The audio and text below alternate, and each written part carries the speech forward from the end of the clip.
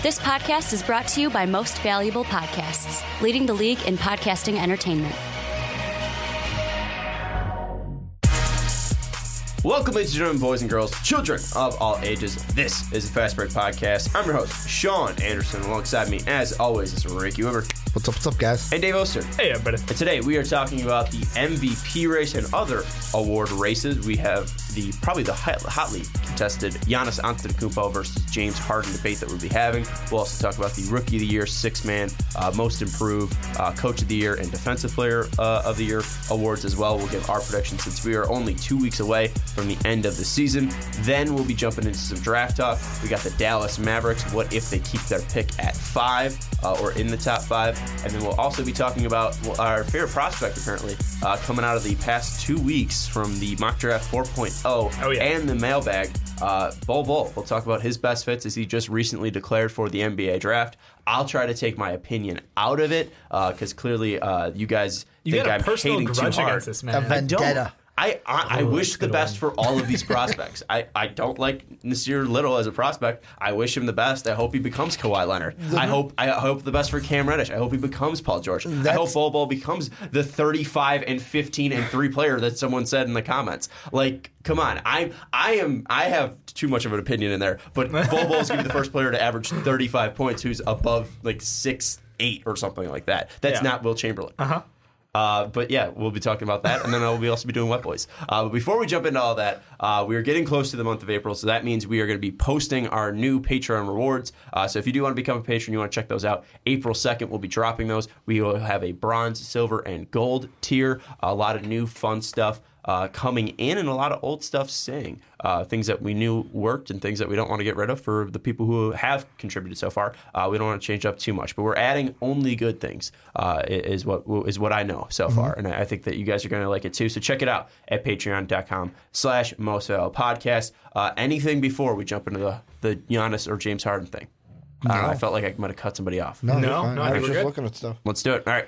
We're going to jump into the MVP races. Let's give our preseason predictions first before we give our actual, let's get into the actual talk. If you missed this, we gave our predictions early in the season, right before the season. Yeah. And pretty much all of us had the Warriors over the Celtics in the NBA Finals, which probably won't happen. But we at least have the award predictions. We'll go through MVP, Defensive Player of the Year, Rookie of the Year, Six-Man, Coach of the Year, and Most Improved Player. Ricky, you got that pulled up? Yes, I do. Technically, I had the 76ers.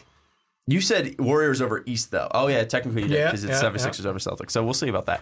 But none of us had the Raptors or Bucks. Correct. But Did not Ricky, see that coming. give us your rundown of your preseason predictions for the MVPs, the Rookie of the Year, Defensive Player of the Year. I had MVP LeBron James. Didn't expect him to be, or as Poppy calls him on Highly Questionable, LeGroin James, because he injured his groin. Well, and your thing, too, was you thought that the Lakers were going to make it to the Western Conference Finals. I thought it was going to be LeBron. Didn't know he was old and can get injured now. Oh, my God. Defensive Player of the Year, I had Kawhi. Rookie of the Year, I had Trae Young, or as I call him, Trey.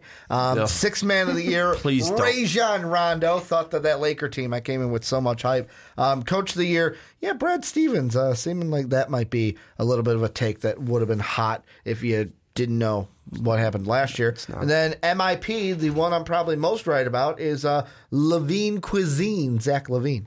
I don't know about Most Improved Player for Levine, just because his team isn't good. He's in the running. If the Bulls, I think he's probably not going to win it. Just Your because team does not need to be good for Most Improved. Yeah, but I think it's more of a thing where he's just finally healthy. Like, this isn't anything too crazy. Like, this is just kind of a natural progression for him.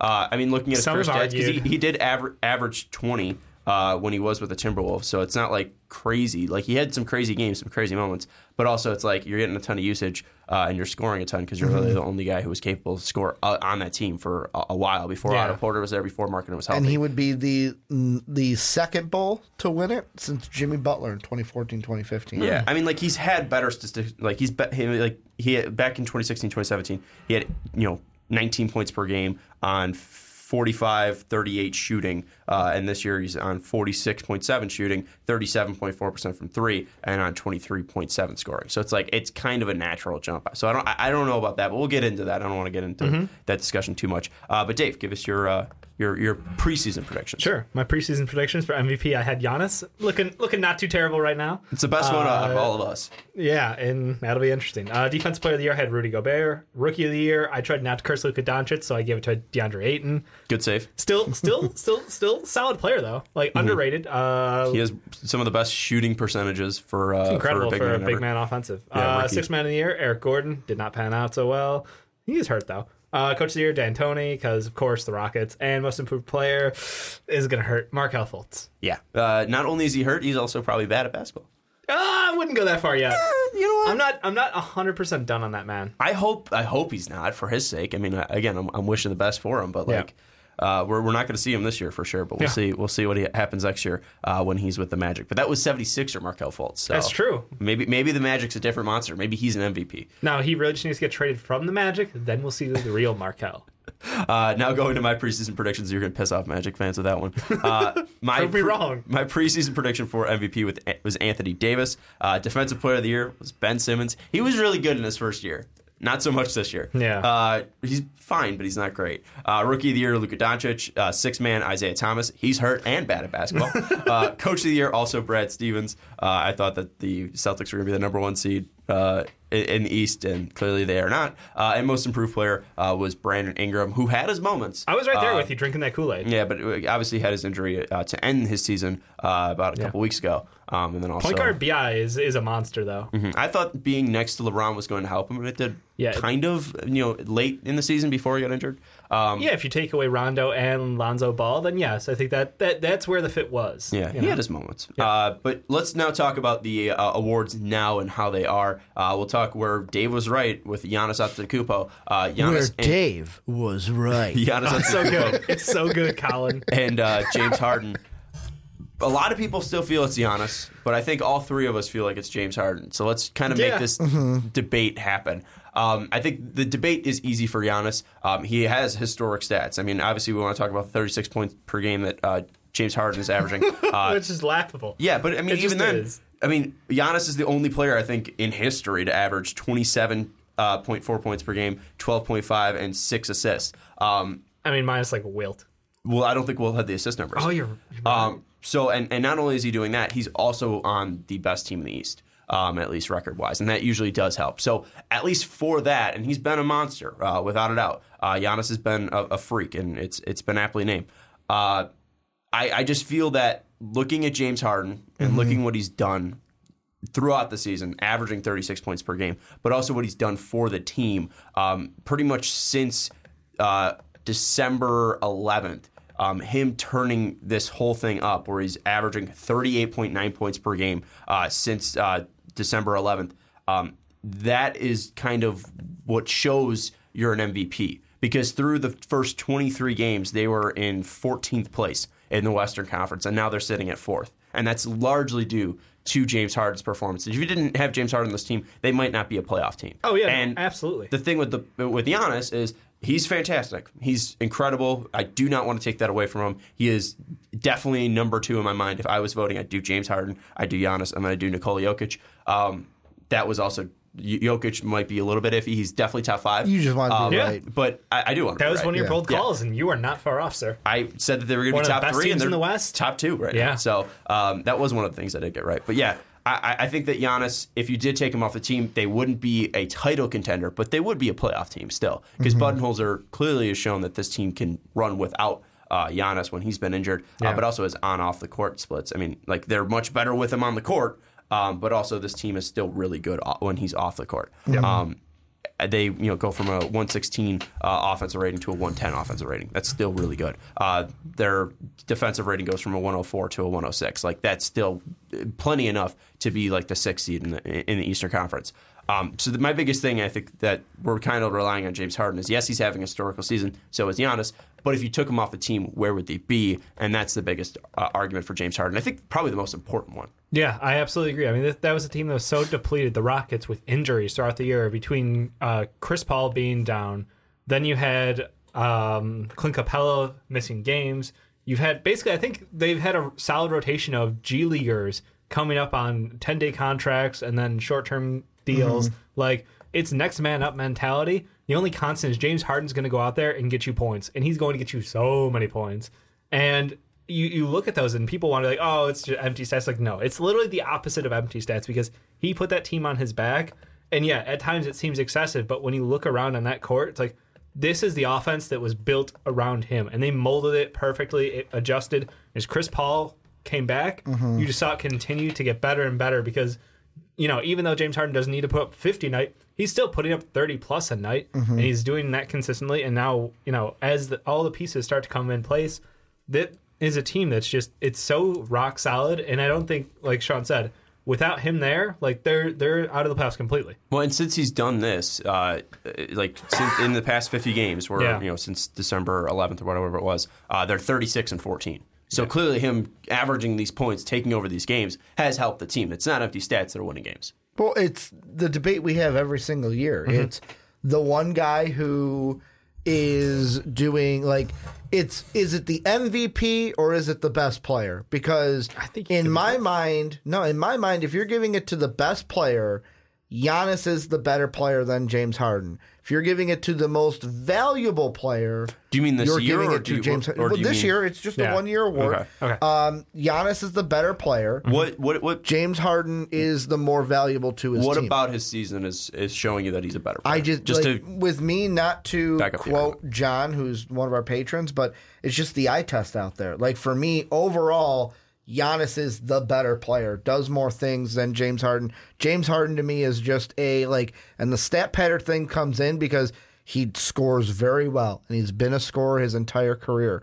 But the thing I find interesting with this, I would also say James Harden has been more valuable this year to the Rockets. That's why I would give it to James Harden, although I would love to give it to Giannis. Yeah. But the thing I find interesting is ever since the 08-09 season, so LeBron won it 4 times in that span. D. Rose, Durant, Steph Curry, Westbrook, and then Harden. Only 3 times has that team not been a 1 seed in the playoffs at the end of the year. The Russ year, because he obviously fucking triple doubles mattered. By the way, third year in a row he's going to average a triple double. Just tossing that out there for people, and he's not even in the MVP talk now. That's just normal. It was cool. It was cool at the time, and now it's happened. Totally. You had then but he's not even the best player on his team. The year like Paul George is going to be a top 5 MVP candidate. Yeah, he's probably top 3 for most people. The year Kevin Durant won it, the Thunder were a 2nd seed, 3 games behind the Spurs.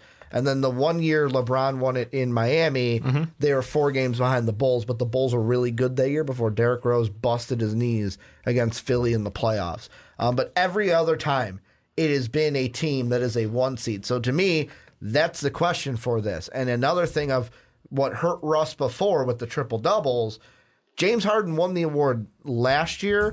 Our voters going to be like, yeah, that's cool and all, but we're going to give it to this guy. What I was debating at the beginning of the season, why I didn't pick James Harden, was because of the fact that a large reason why he won the MVP last year was because he took down the Warriors. And he's not going to be able to take down the Warriors again because you're the defending number 1 seed. So you're going to need to do something spectacular to win it. And I truly think he's done that. This team, the Houston Rockets, has gotten much worse from last year, at least talent-wise, and he's been able to make that difference up. And yes, they're not the number 1 seed, but if you look at their past 50 games and what he's been able to do when he's turned it on, they've been 36-14, and they've risen from 14th in the Western Conference all the way up to 4th. So that is giving them a first-round matchup at home if it stays that way. So I look at that, and I think that's just something that is really eye-popping, really spectacular. It's truly memorable where, again, Giannis has been a freak of nature. Giannis has been crazy. He's had his 50-point game as well against the Sixers. One 50-point game. I know, but that was something where you're going up against a playoff team, and he just came out and produced. Yeah, I know. I'm sorry. He's not the same scorer and doesn't have the same usage as James Harden. But another thing with Giannis that you can play into it that's a positive for him is last year, this team, 7th seed in the playoffs, gets knocked out by Boston. Yeah. We're not even preseason, not even talking about the Bucks. It's can the Sixers do it? Can the Celtics do it? Kawhi now with the Raptors, are they going to be able to do it? Nobody was looking at the Bucks. Yeah, we knew Bud was a good coach, but we didn't realize how much he would change this team. And to help that argument, too, I mean, you look at our preseason predictions on this. Yeah, Dave had him at 7. I had him at 6. Ricky had him at 6. Evan, you look at the Rockets.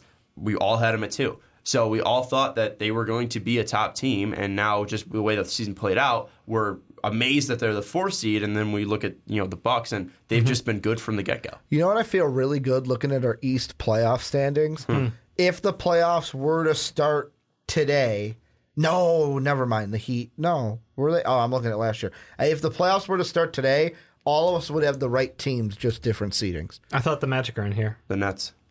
Yeah, I don't think we're spot on. Okay. Yeah, we're not. No, so the Wizards we don't are have not the a Nets. playoff team. No, that's right. We don't have the Nets. That's right. That's right. My bad. So one team. Stay hot, kid.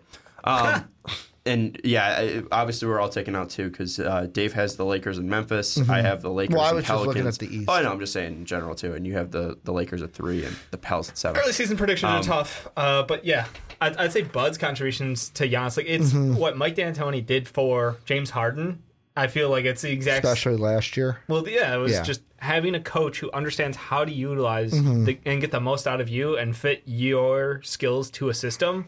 I think that's what Coach Bud is doing for Giannis. Like, he's really, in such a short amount of time, gotten this team, which is very much the same roster. Like, they didn't have a massive turnover. Like, besides like trades for like Nico and stuff like that. But their starting 5 has mainly stayed the same. It's still Bledsoe, it's still Middleton, it's still and don't Giannis. forget, I think the biggest thing is just going to be Brook Lopez. Don't forget White Dante out there too. White Dante. He just got injured though. I know. Yeah. But I agree. Like, Brook Lopez was a game changer for their spacing. He's been huge, but I think that's the reason I'm like, I want to put Giannis there, but I also think that it's like, I'm giving my credit, to Bud basically out of this. Like, Giannis is an amazing player. I think he's probably, like, I would say James Harden's going to win because the 36 is just a stupid number. Like, is that superficial of me? Yes, but that's just where it's at. Like, his or is it like a Russ thing where it's like, that's cool, but we saw you ball out last year. Even though this year, stat-wise, he's better than last year. He's playing better than he was last year, and with less help. Like, losing Trevor Reeves and Luke Mabute was huge for them, and they still went forward. PJ's been great for them. They've put in, like you said, next man up. Freaking Austin Rivers, basically got waived from 2 teams. It's just like, come on, man. It's just, they're able to make it work. And I think that's all credit to James Harden at this point because team on his back. Is he going to have anything off for the playoffs? Don't fucking know yet. But the point is, regular season, it's hard to deny him the MVP. So if you had to sell me in pretty much one word for both players, who would it be? Evan, give me how close it is in your mind and who's your winner. Oh, if I can do one word, that's tough. Or not one word, but like one sentence. Like if you had to just pitch to me quick, like elevator pitch, like what's the reason James Harden's winning the MVP in your mind? James Harden scores more than anyone else in the NBA. Like that's it. He is the best. Is that enough though? He's the best scorer in the NBA. I mean, but you look at Milwaukee; they have a better record. They do. So it doesn't mean that much. I mean, I don't know if that's the best. But thing you Giannis has a better supporting staff, a better.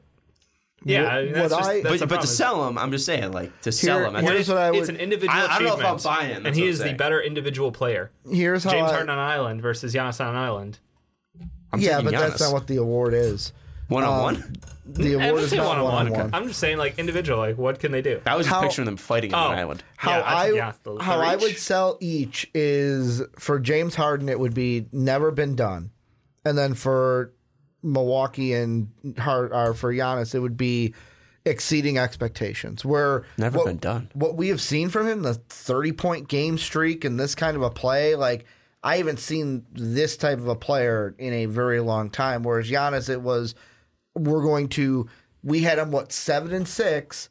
And they're now at the top of the East. He's exceeding the expectation. So whichever side you fall on, but also it comes back down to the debate I said. Yeah. The best player or the most valuable player. Well, to even help that, too, I mean, they're not even the best in the East. They're the best in the just league. Yeah. And 4 games above the Raptors. Hey, he's on top of the Warriors. I think those are good. I think those are good selling points. Though. Yeah. I saw like a crazy stat right this morning. It was like the Bucks have won equal games this year by double digits than they won in total last year. That's like crazy. when you blow out that many teams, I think it's 44. Like that's an insane number. And their differential is 9.5. So I mean, they're almost averaging just 10 more points a game. It's absolutely incredible. But I think that's team basketball. Yes, Giannis is the catalyst that drives that team, but I think that's just they've been up until basically 2 weeks ago. They were the healthiest team in the NBA for the entire season. Everything went their way. They have a fantastic coach who we're probably going to talk about later for Coach of the Year. I think that James Harden's done more with less. Yeah, and he's done it in a harder conference. You look at their starting five before things went south. Brook Lopez started 76 games, Bledsoe 74, Chris Mid 73, Giannis pretty much 70, and then Brogdon 64. I mean, they've been extremely healthy. Where if you look at the Rockets, and I know this is kind of just with the system, they're not really like a pretty much just throw out the same starting five every night. But you look at it, Harden and PJ Tucker are the only players to start over 70 games. Yeah. Tucker 76, Harden 72, Capella 61, Chris Paul 52, Eric Gordon 47, James Ennis 25. He's not even a team anymore. Kenneth Faried 13. He was just recently signed.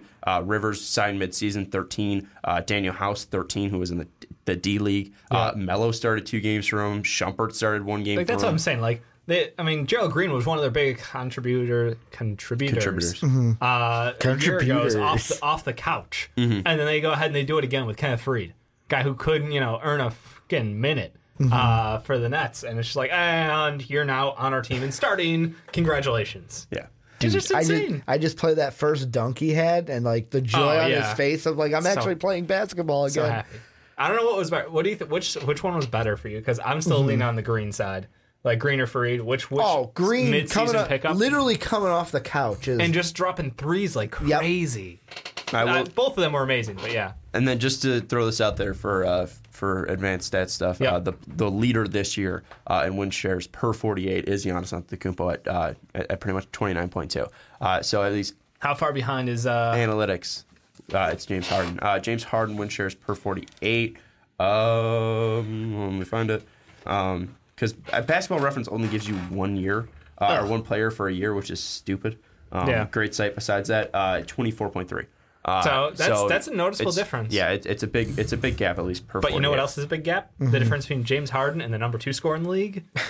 It's equal to the number 2 to like the number 36. Also, box plus minus. You're talking like points per game. Yeah, the 36.2 to 28.2, and then you take that difference and from 28.2 down to whatever. Like, it's a stupid number.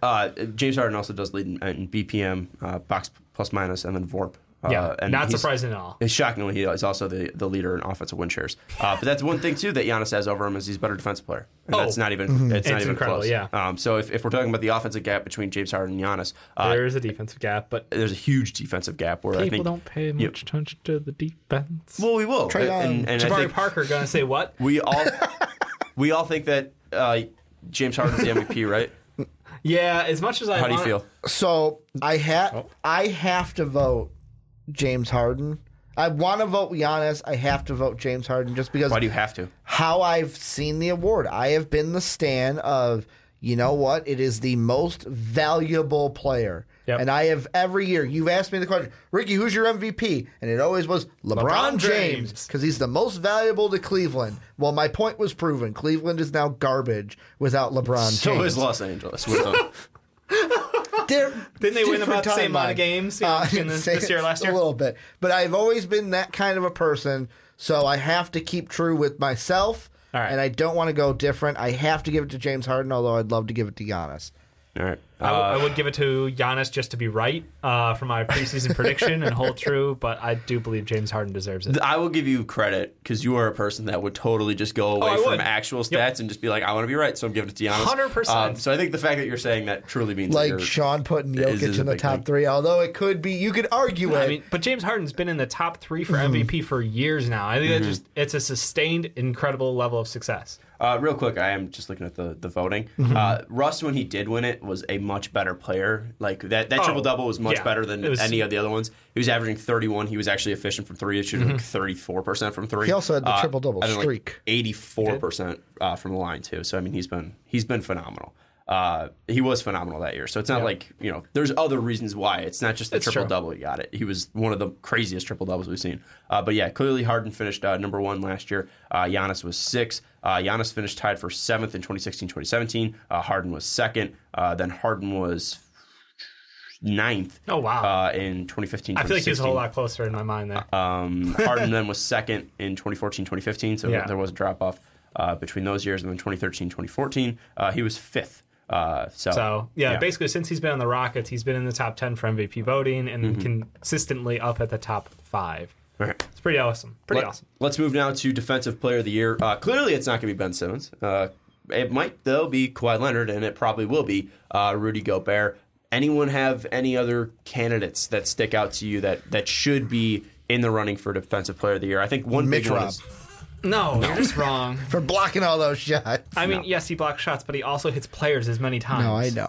Yeah, he just like pretty much it's his block to personal foul ratio is like equal. It's horrible. I think the big one, we'll just start with Gobert then, because since he is the defender.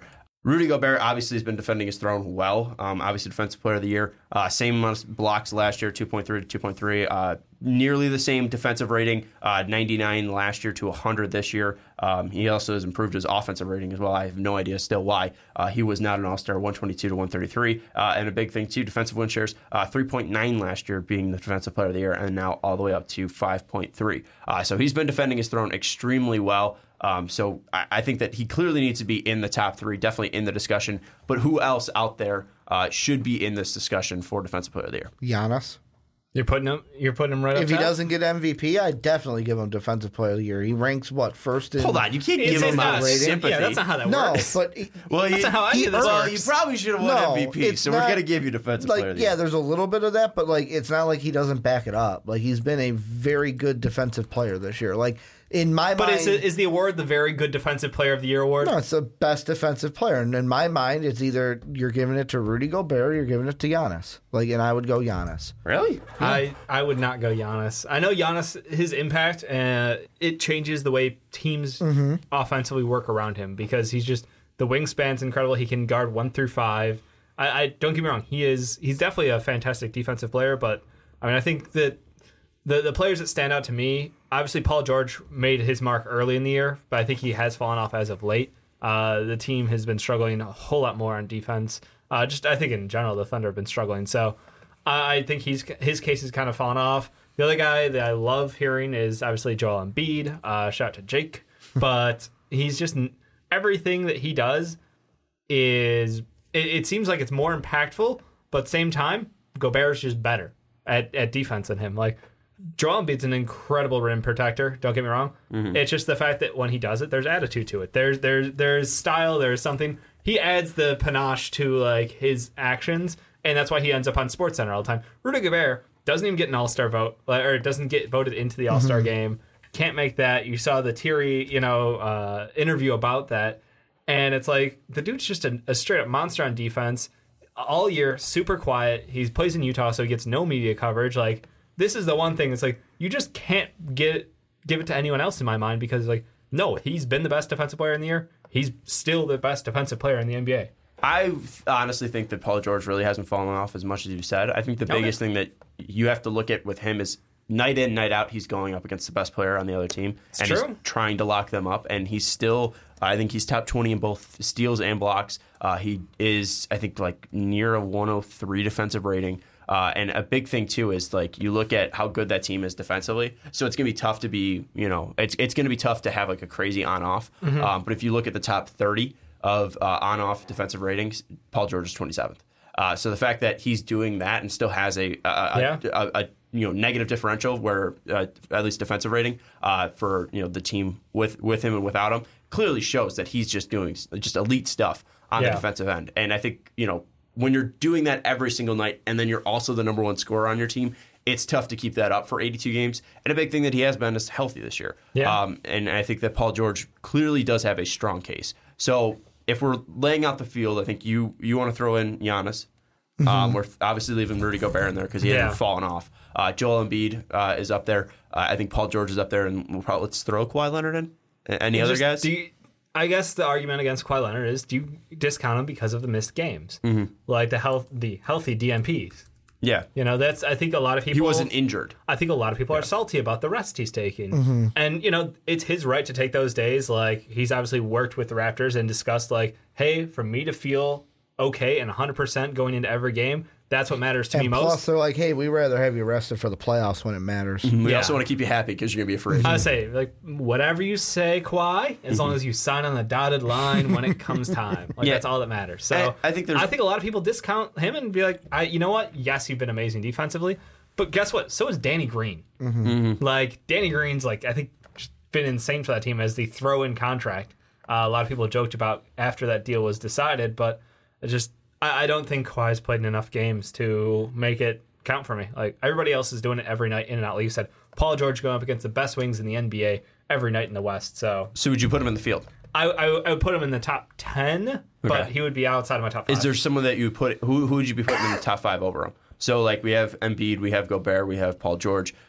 If you want to put Giannis in there, you want to put Giannis. Give me just one other name. I think Miles Turner's been, really great at protecting the rim. He's been good on off as well. But that team is really great defensively as well. I think Ben Simmons, I was joking that, clearly he's gotten worse. But he does affect a lot of shots. He's not getting the statistical numbers, and his defensive rating isn't great. But he's still not like a trash defender by any means. He was extremely great last year. Yeah, and he's just kind of regressed to being good, which is still great. Yeah.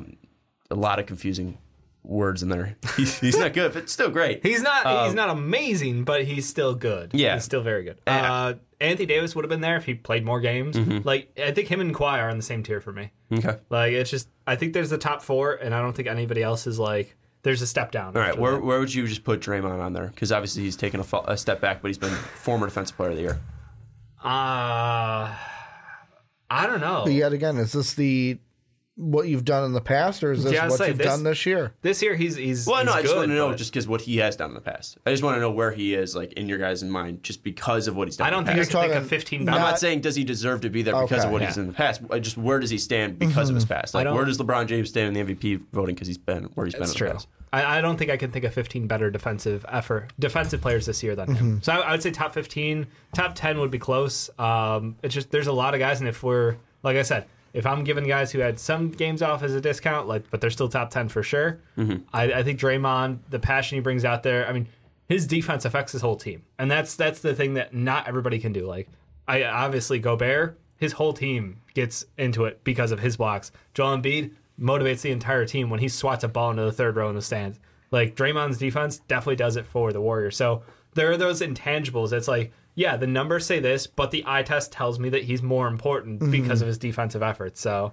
I feel good about top 15, top 10 range. All right, so we'll leave Giannis out there. We'll leave Rudy Gobert out there. We'll leave Paul George out there. Yep. And then who am I missing? Joel Embiid. Yeah. So let's make a case for every player. I'll start off with Paul George. I think the fact that you are going up against the best player every single night is absolutely huge. The fact that you have such a drastic on-off differential defensive rating for your team, who is already a great defensive team in the Oklahoma City Thunder, is massive. The fact that he has so many steals, he's the league leader in steals this year. He's great at just popping balls loose. He's great at anticipating. And I think also the fact that he has such a high offensive usage means a ton because he's giving it on both ends. And to be a great defensive player, it's not like he's Andre Roberson out there giving all of his effort just on the defensive end, or Tony Allen giving all of his effort on the defensive end. He's doing it both ways, and I think that just makes it more impressive that he has been this elite defensively.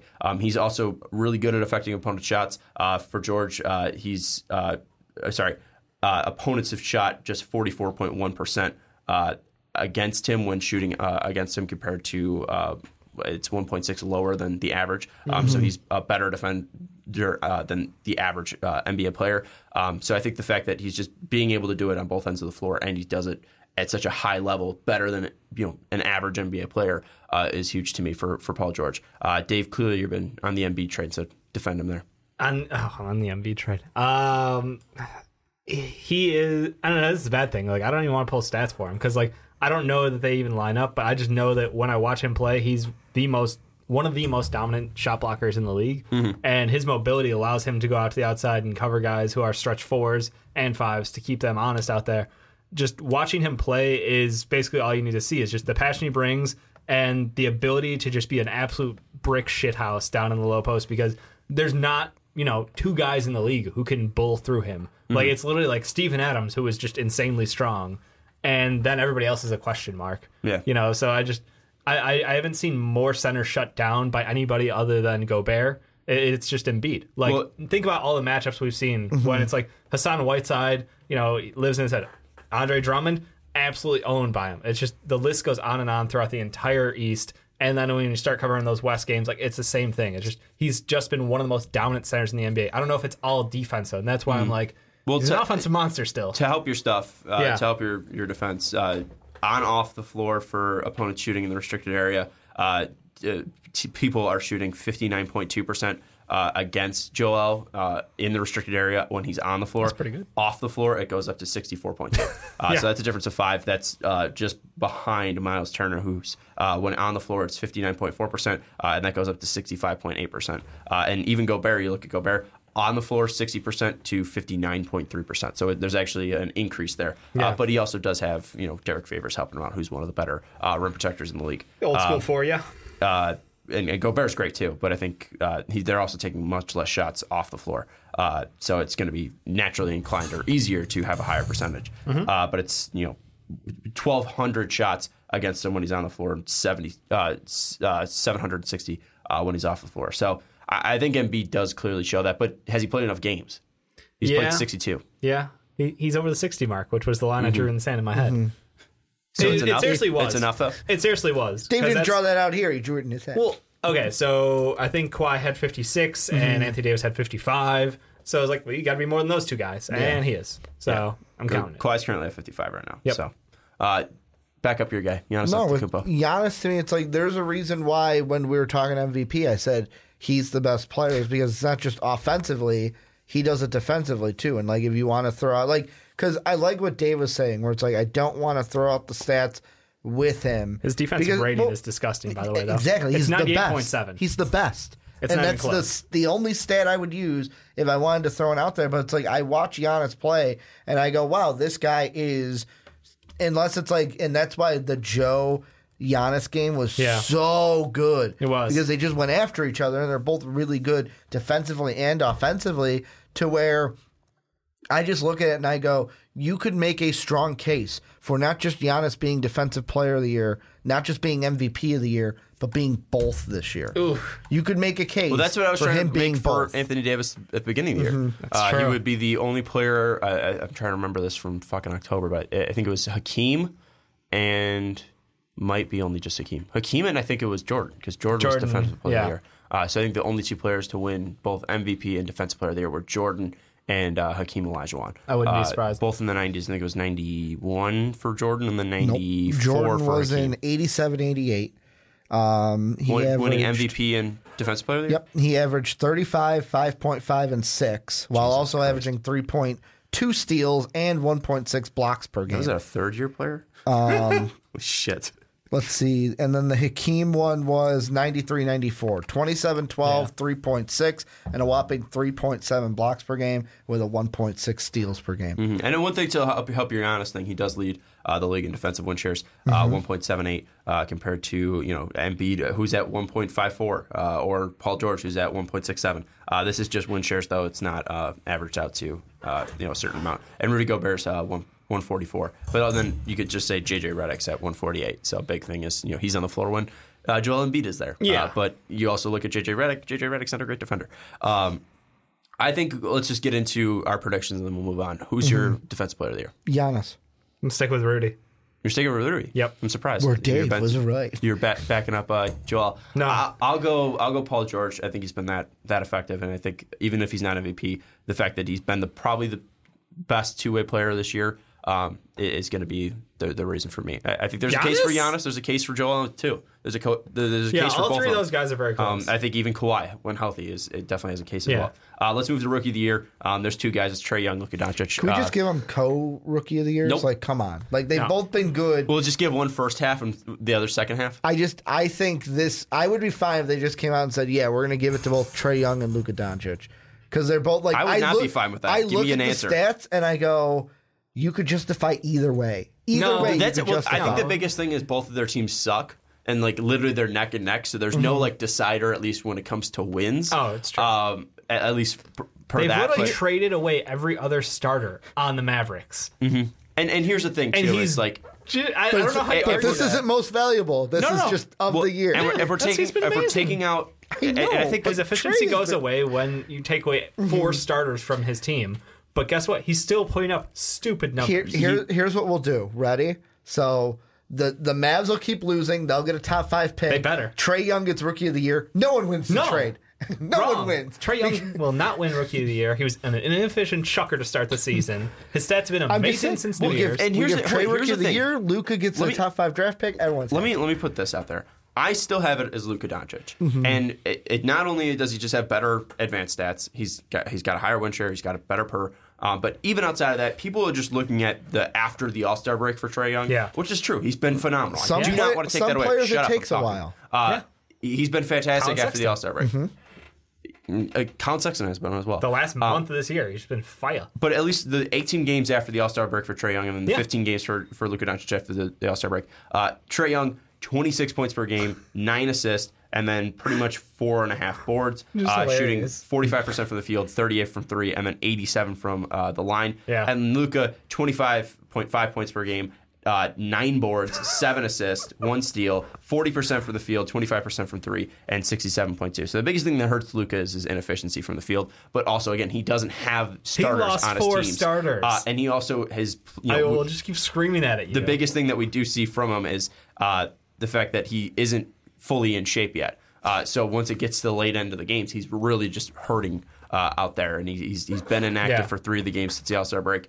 And a huge thing, too, is he's still playing like 38 minutes in some of these games, 36 minutes, 35, 37. So trying to catch up to those LeBron minutes per game rookie year shit, man. Yeah, it's. I think Luka has been worse than Trae Young after the All-Star break, but I don't think it's been that drastic if we're just saying, look at the help. And then also look at their makeup. I mean, Luka Doncic is a bigger player. He's going to be going up against more strong and athletic guys, where Trae Young is going to try to avoid contact as much as possible. And he's, clearly, again, I'm not trying to take anything away from Trae Young. I'm trying to build the case for Luka Doncic. Luka Doncic was probably the most elite Rookie of the Year. We were ready to give it to him after 3 months. Yeah. So the fact that this is close right now is a credit to Trae Young. Absolutely. But I still would lean Luka Doncic just from the fact of, his actual overall stats and his effect on the team is much more massive than Trae Young.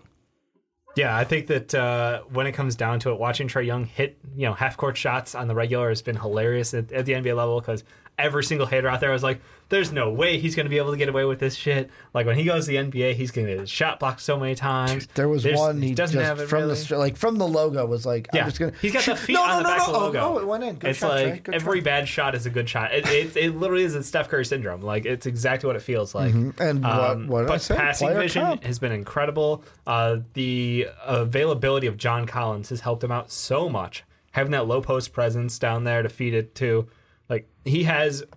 I think Atlanta has a super bright future with him there. Mm-hmm. And I'm back to the, I don't know if anyone won or lost this trade, but I would say the season as a whole, I've been so much more impressed by what Luke has been able to do. He came in as a younger player, just incredible, and he's just lived up to it. Every little bit of the hype that people were talking shit. Younger player, but's been a pro for longer. Yeah. Yeah, and that was the whole thing. It was like, this kid's 18 and accomplished more in his life than I have.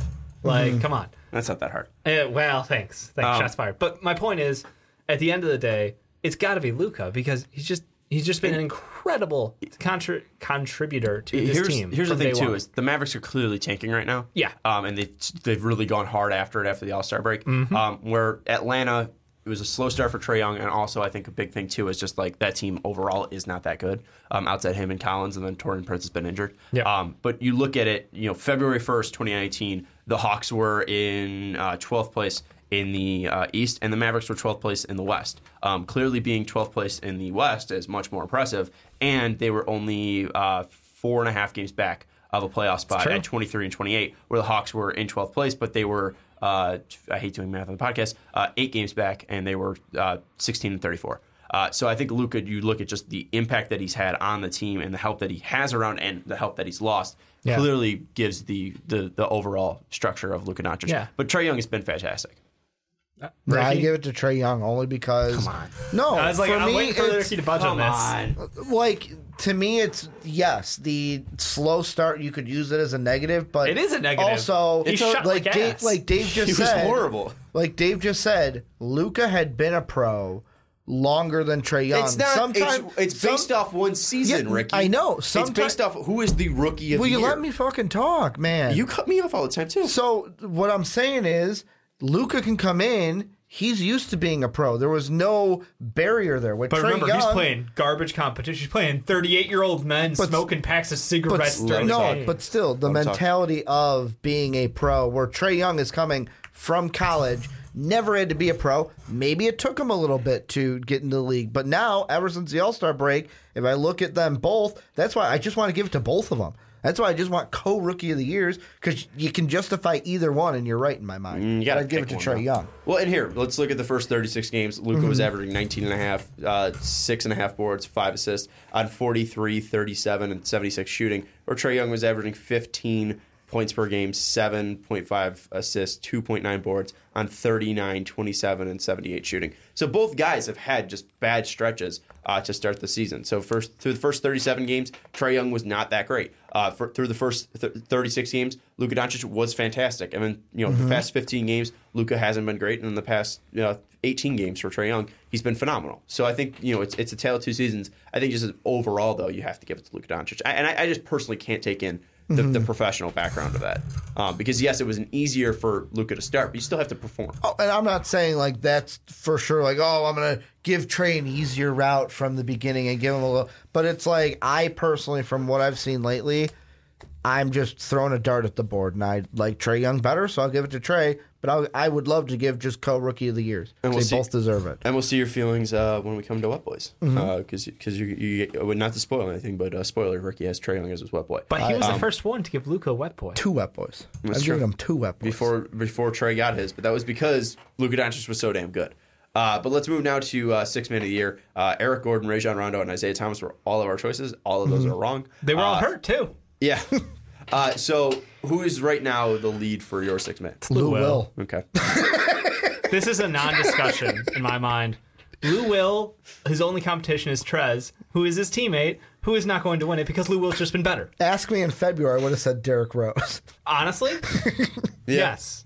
It would have been Derrick Rose for that. Before he turned into complete ass. Well, yeah, he got hurt more, again. Which is sort of what he does. Well, no, but we know that. You even look at his 3-point percentage. I think there was a stat where he was 0 of 70 or something. Yeah, he literally is just. I would have loved to be able to say D Rose, but it's he went from shooting 46% from 3, and we're like, Derrick Rose took all that time off and learned to shoot, and I was like, oh wait, Derrick Rose just really got lucky to start the season, and now he's like, if I only take 2 a game, how much can I hurt my percentage? Yeah, right, guys. So in the 18 games from January 15th to March 10th, he was 1 of 5, 0 of 3, 0 of 4, 0 of 3, 0 of 1, 0 of 2, 0 of 2, 0 of 1, 0 of 2, 0 of 2, 1 for 3, 0 for 0, 0 for 0, 0 for 2, 0 for 1, 0 for 1, 0 for 1, 0 for 1, 0 for 2, 0 for 0. So yeah, he just fell off the map. But to end the season, is he shooting above 37% from 3?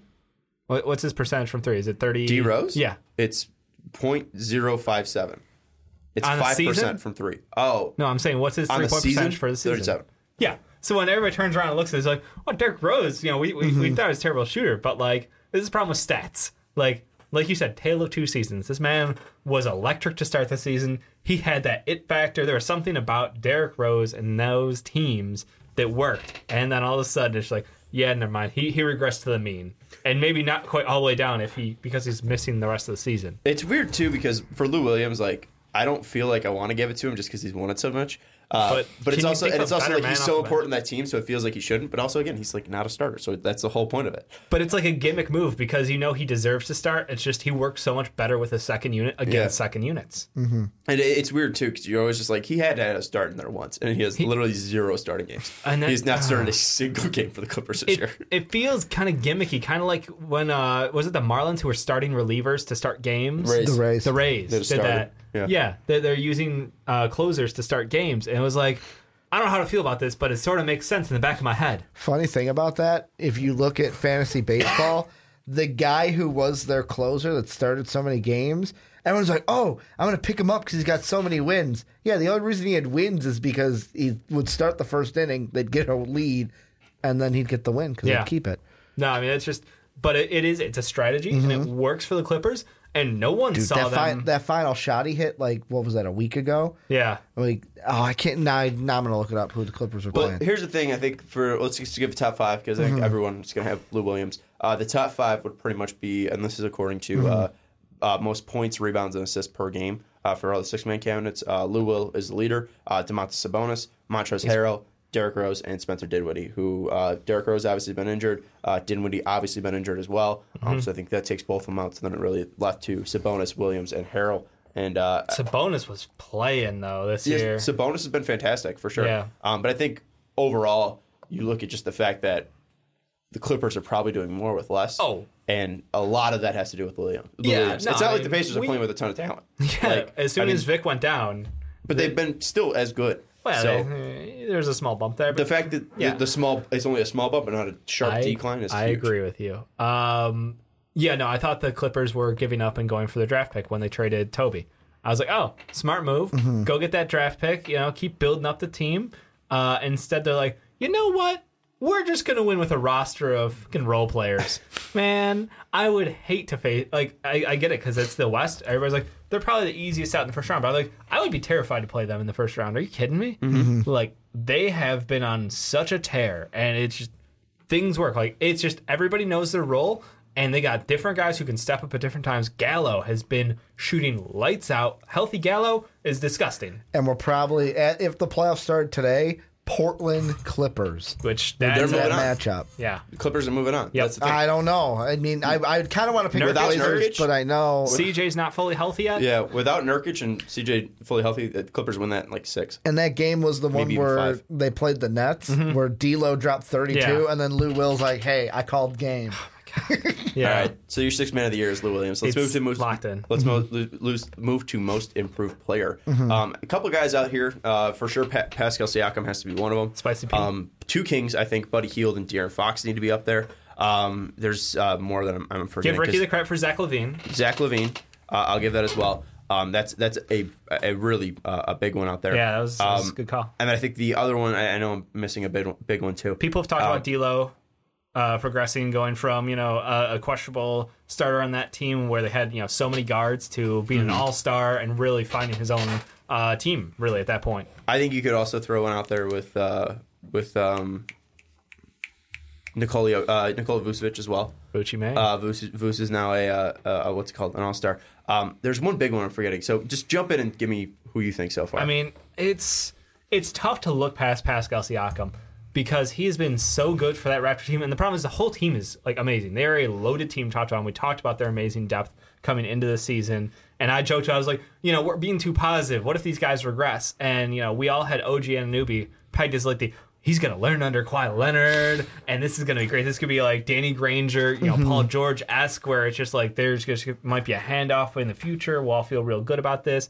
Instead, it's like, no, Pascal Siakam kicked the fucking doors down. And he's like, so guess what, guys? I'm a big who can guard 1 through 5. I can ball handle. I can run the fast break. And I'm freaking unstoppable with the ball in my hand at times. His shot's gotten better. In the games that he's played in without Kawhi Leonard, I think he's putting up like 23 points a game and 8 boards and 2 assists. Like, he is legitimately talented. And he's someone who was in the G League a couple years ago. So the man has gone from nothing to everything in such a short amount of time. The guy I was thinking of was D'Angelo Russell. I don't know why. It just didn't click in my head when you said that. But yeah, no, Siakam's been phenomenal. I mean, you didn't expect that.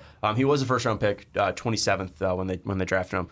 But he's just taken such a massive leap. So I think really we could put it into categories, and Kevin O'Connor of The Ringer already did for us. And he pretty much has the guys that we've already mentioned. The veteran of Nikola Vucevic, and that past winners are Jalen Rose, Darrell Armstrong. You can look at the good stats, good guy, good team guy, D'Angelo Russell, good CJ McCollum and Jimmy Butler are like that. You look at the good stats, bad team guy, Zach LaVine, Kevin Love, and Purvis Ellison are those guys. The sophomore, De'Aaron Fox, Gilbert Arenas and Monta Ellis won it as sophomores. He threw Paul George in there for the big leap. Giannis won that, and Tracy McGrady won that as well. And then obviously the surprise of Pascal Siakam. Winners were like Boris Diaw and Zach Randolph, and he threw an honorable mention to Buddy Hield. So I think those are probably your players. And I think it really just comes down to, are you looking at the biggest surprise, and that's what's most improved, or are you just looking at clearly stats? Like, hey, Zach LaVine is now a number 1 scorer on a team. Like every single stat, I'm looking at right now, every single one, and the turnover one is the negative because you want that to go down. But he was asked basically to be a point guard half the season.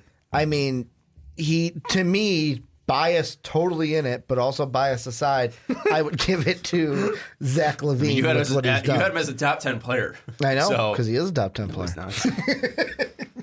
But yeah, I'd give it. Zach LaVine is the clear most improved player.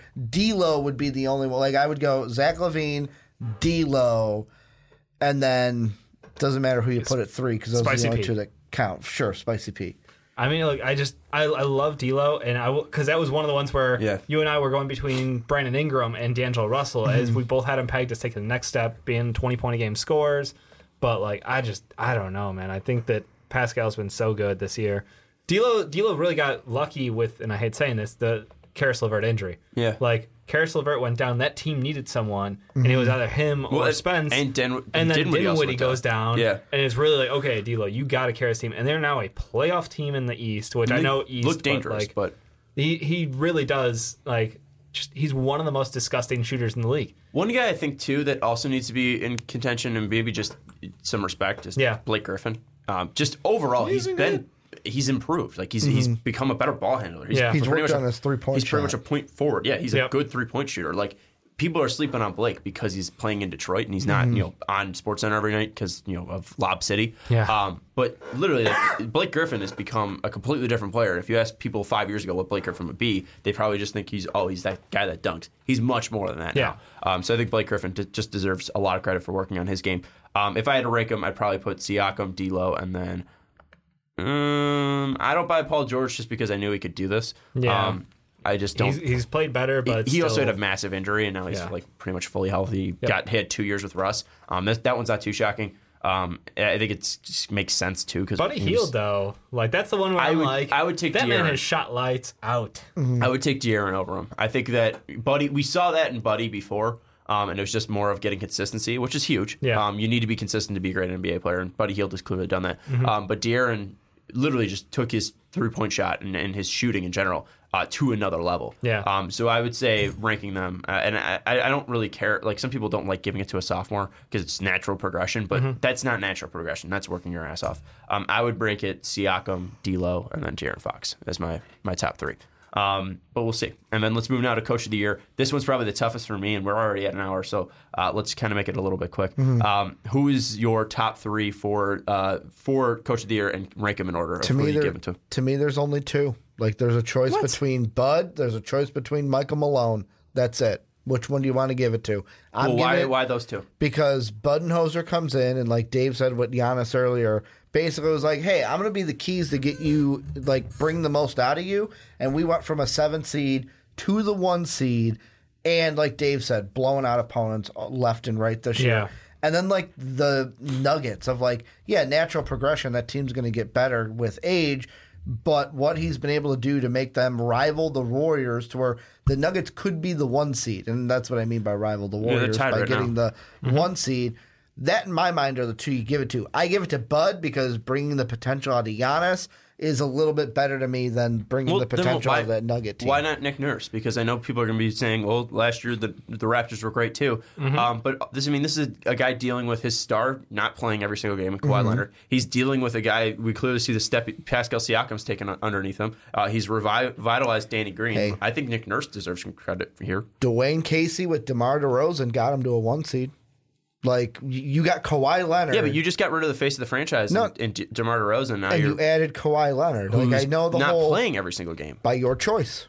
It's not like he's injured. By the You're giving front him office's choice. Exactly. I think if Nick Nurse had the choice, he'd be playing. No, I know. But, like, it's the team's choice. They're sitting him. So I don't, like, you can say I'm being mean to Nick Nurse, but, like, Dwayne Casey got fired for being Coach of the Year. For what he did last year. So you're a 2 seed. That's Sorry, fair. I've got no sympathy I think he deserves some credit. And I don't think it's down to 2 guys. I think that Budenholzer's up there. I think that you have to look at Nate McMillan in Indiana. The fact that this team is 5th, has clinched a playoff spot already, and they lost their best player. That definitely deserves to be a Coach of the Year candidate. I think Scott Atkinson, or is it Scott Atkinson? No, who's Atkinson from the fucking Nets? What's his first name? It's not Scott. I think it's Steve? Sean. It's an S. What is it? I touched a net coach instead of Nets coach. It's Kenny. Kenny Atkinson. It's totally an S, Sean. It's not an S. Kenny Atkinson. Sean Marks Steve is Atkinson, Sean Marks his is brother. their GM. God damn it, Kenny Atkinson. I think Mike Malone for Denver definitely needs to be up there. You probably should look at Doc Rivers as well with the Clippers. And Jaeger would be there if they're a playoff team. The fact that they're still 37 or 38 should give him some contention too. My leader, though, would probably be Doc Rivers right now. The fact that this team has just been so consistent throughout the year. They really haven't taken a dip. They've been in pretty much the playoff race of either 8 or 9 or higher throughout the whole season. That's without a star. That's with trading their best player away in Tobias Harris. It's trading away a key bench player in Boban. Bobby and Toby. Boban. And then Bobby and Toby. I mean, the fact that this team is still 45 and 31, 14 games above 500. That's absolutely incredible for me. So I'd probably lean Doc Rivers with the Clippers for Coach of the Year. I want to like Doc Rivers, but I pure straight hate him still. Like it's a for long the Bulls, time Celtics. thing. Yeah, it's a long time grudge, and it's just something I'm not ready to get over yet. I will respect him as a coach right now. He's someone who I wanted fired in the past from the Clippers for him not being able to get over the hump. I did too. But yeah, you can't disagree with it. His work this year has been nothing short of incredible. Well, and you look at this too. You put a competent guy in the front office. You're not giving this guy two jobs. And Doc Rivers, you give him a Jerry West type figure. You get rid of his son, and it's incredible. Yeah, you get rid of his son. I think that's the biggest one. Yeah, negative 14 win share for Austin Rivers. But yeah, I think Doc Rivers would probably be my guy. I'd probably rank it Doc Rivers, Budenholzer, and then probably Nate McMillan as my 1, 2, 3. I am taking the easy out and taking Bud. Like I spoke highly of him earlier. I really do respect what he did. I mean, he took the Atlanta Hawks, I know back in the day, and made them an all-star team of role players. And now he's taken a team of guys and Eric Bledsoe. Basically, Al Horford's still been an all-star without him. I know, but it's still the fact that it's like, come on, man. You got Korver in the all-star game. Jeff Teague, Korver, and Millsap. Yep. Horford, yeah. That was insane. So when you can take a team of those caliber players and bring them to the all-star level, I mean, yeah, I'm not going to talk about the playoffs because that did not end well for them.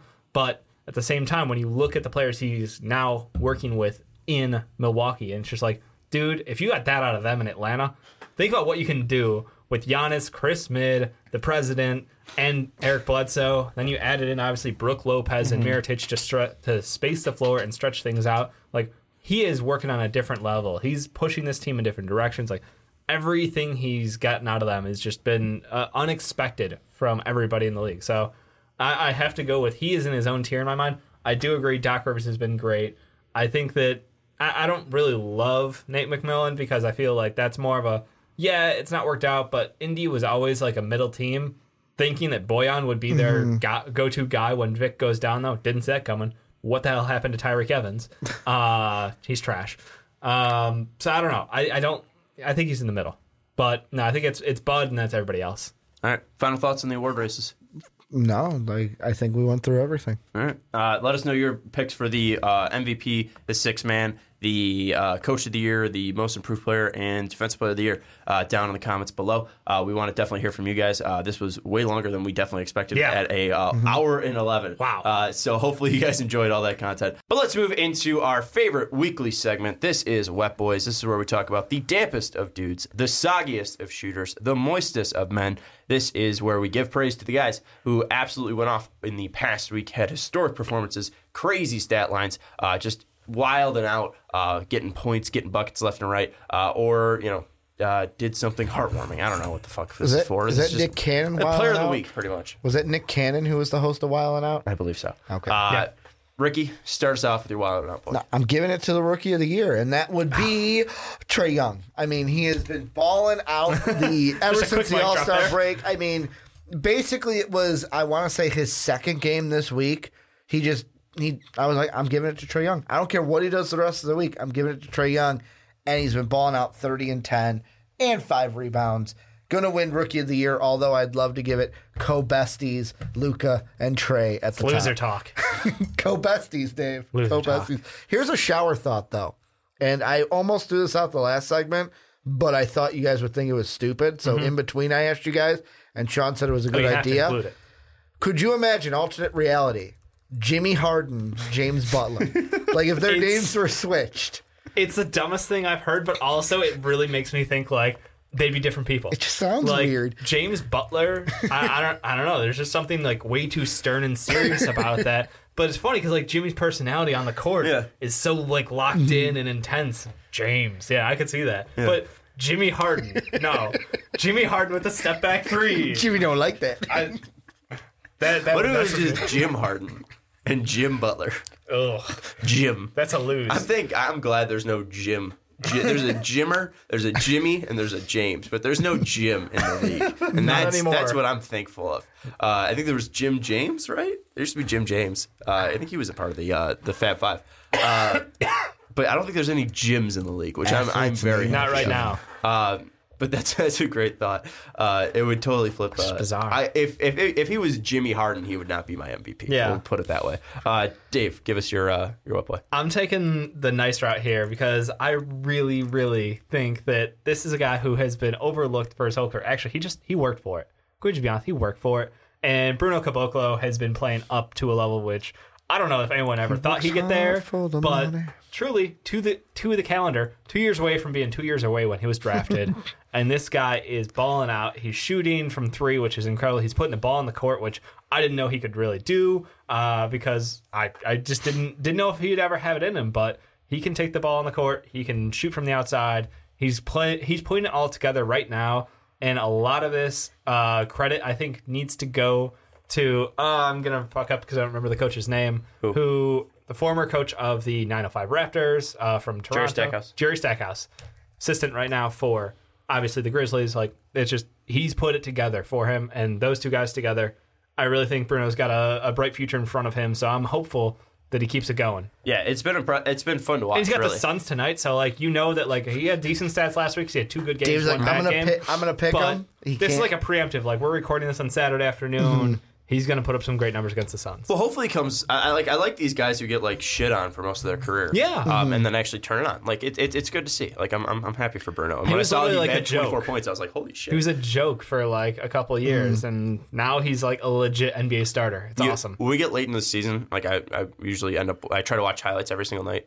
And usually, like sometimes some nights just I can't do it. Mm-hmm. But when I saw Bruno drop 24, I was like, I gotta watch this shit. So before you give your wet boy though, yep. The most famous gyms in sports: Jim Brown, Jim McMahon. You've got Jim McMahon, Jim Harbaugh, Jim Abbott, Jim Boeheim, and I think I'm missing one, but I don't think I do. So Jim Boeheim, Jim Abbott, Jim Brown, and some good gyms. Jim Harbaugh. Some good gyms. That's just the gyms, not James and Jim Ross. I fucked up. Fab Five was Jimmy King and Ray Jackson. So if you combined it, it would be Jim Jackson, not Jim James. But still, completely wrong. Yep. Let's move down to my whip boy. It is the guy who's most deserving, and nobody wanted to give it to him. I get it. He lost 3 games, but also that's Dave good. asked in the text group who wants to take him. I was going to take him anyways. Okay. Before you said that, I was going to take him. And again, like you're saying, he shouldn't get it because he lost. That's what this team's supposed to be doing. This team is supposed to be tanking. This team is supposed to be bad. It's Devin Booker of the goddamn Phoenix Suns averaging 47 points per game, 6 assists, 5 boards, 53% from the field, and 36% from the three. He had fucking 50 and 59. Like this guy's phenomenal. I get it. He's the worst person ever put up 50 back-to-back 50-point games, lose both of them. I mean, like who are the two other people who put back-to-back 50 games? He's special. So if he's in the company of like Michael Jordan, James Harden, like he's the worst. But like I think that's the funny thing about him because we've never seen someone at such a young age. Well, we've rarely seen someone at such a young age put up as many points as efficiently as he is, and it's not super efficient from 3 anymore, but like. It's still impressive, but at the same time, he is absolutely trash on defense. And that goes to show when you look at the on-off stats for that team. They're so much better off with him off the floor. And that's a team with no depth. So I don't know. Like, I get it. He's an incredible scorer, but I feel like this is different, and this is just kind of sad. He became the first Suns to ever produce back-to-back 50-point performances and was just the 10th player in NBA history, joining Wilt Chamberlain, heard he's a bum, James Harden, heard he's a bum, Elgin Baylor, heard he's a bum, Kobe Bryant, heard he is also a bum, Michael Jordan, heard he's also a bum, Rick Barry, complete bum, Bernard King, bum, Antoine Jameson, the weirdest name on this list. It is kind of weird. Out of all these guys, because all those guys are Hall of Famers, Antoine's like, he was good. And then AI. So Pretty good company. Did they all lose back-to-back games when they put up 50? I don't have that. No, those stats. I can tell you but he didn't. is the youngest player to ever do consecutive 50-point outings. Yeah, no, and that's cool. Like, I get it. He's a great scorer, but like his team's gotten worse every single year he's been in the NBA. And at some point, but also young talent needs to win games. He also has like the worst GM and the worst owner. If he was on a different team, I don't think you'd be saying these things. And also, he's still only 22. Yeah, like he can become better defensively. He's already an elite scorer. He's an elite scorer. I don't disagree with elite scorer.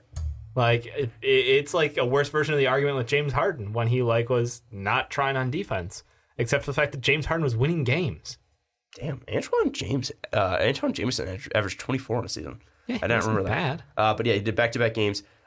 He was 24, Antoine Jameson, 51-50, and he won one game by 3 and then lost the other one against the Supersonics by 16. Yeah. But yeah, shout out to Devin Booker. I don't care if he's bad defensively. What he did was impressive. He bad, his team's bad. It's all bad. And you know what? His team is bad, and they should be bad because it's going to get them closer to getting help. They're like locked in for a top 3 pick, whatever. Yeah, but they're not. They're not locked in for top 4.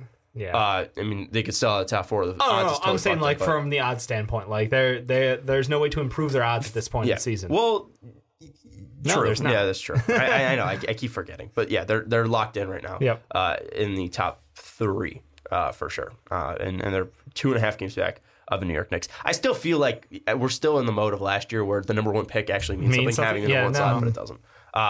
So you're just going to... Yeah, it doesn't matter. They're just losing games because they're terrible at basketball. You can say it out loud. They're also starting Jimmer Fredette, who went 0 of 10 from That was a feel-good moment because they wanted to have Jimmer play against It would be much better the if Utah Jazz. It'd be better if he was better at basketball. Yeah. It would feel real good if he was better at basketball. But instead it's like, a feel-good moment for him. You got more gym stuff for us, or are you good? No, I'm good. We're out of gyms.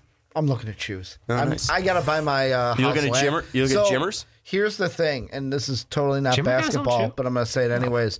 You know what I just noticed that kind of ticks me off? What's that? So the new Adidas Ultra Boosts came out, Game of Thrones style. Yep. My House Lannister ones, only women's. So I have to look now to see what my size would be in a woman's shoe. You're going to buy a woman's shoe? Dude, have you not seen the House Lannister shoes? I don't They're care. baller AF. All right, that's a great place to end this. Oh, we can't end it because we got to do fantasy. Fantasy updates. I wish we really could kill this segment after that one. Those are only in... We're in second place. Women's running. We're in second place. Super Hippo currently in first, 102 points, 102.5 points in first place. The big thing that we're just going to focus on, because we got 2 weeks left, we're not really going to be able to improve our field goal percentage. We might be able to. We're in like 10th place, but any points will help. We're currently sitting at 46.47%, and Team Grantham's at 46.75%. And then blocks, we are also closing in. Team Corrupt has 481. We have 477. So those are the two that we can make up ground in. 3-point percentage, we might be able to. We're at 37.04. Big Ballers are at 37.81. So they're going to need a bad night, and we're going to need some good ones. Yeah. But the big thing is going to be blocks. So we went out and made some moves. We picked up the guys with the most blocks in the league right now. We dropped Marco Bellinelli. We dropped Devin White. And we picked up, or Derek White, and we picked up Jakob Poeltl and JaVale McGee. So we're starting all centers pretty much to win this league. It's going to be tough. It's going to be a battle. Advanced analytics, man. But we'll see. We got to make up 2.5 points. Hopefully, Super Hippo also falls off. We should see where he's failing, where he might take a slip up. He's getting chased right now by Kyle Craig. Super Hippo has 4,676 field goals made. 76ers have 4,665 made. So he's got an 11-point lead on the field goals made. So that's got to hopefully flip for them, for us to win that. And then that's pretty much about it. His team's really good. He's not going to get caught in blocks. He's not going to get caught in steals at all. Assists, too. He's got a pretty decent. Oh, he might flip and assist. I'm sorry. Okay. Super Hippo and Just Incredibles. They both have 2,529,000 assists this year. So he might. We just need him to really stop getting any assists.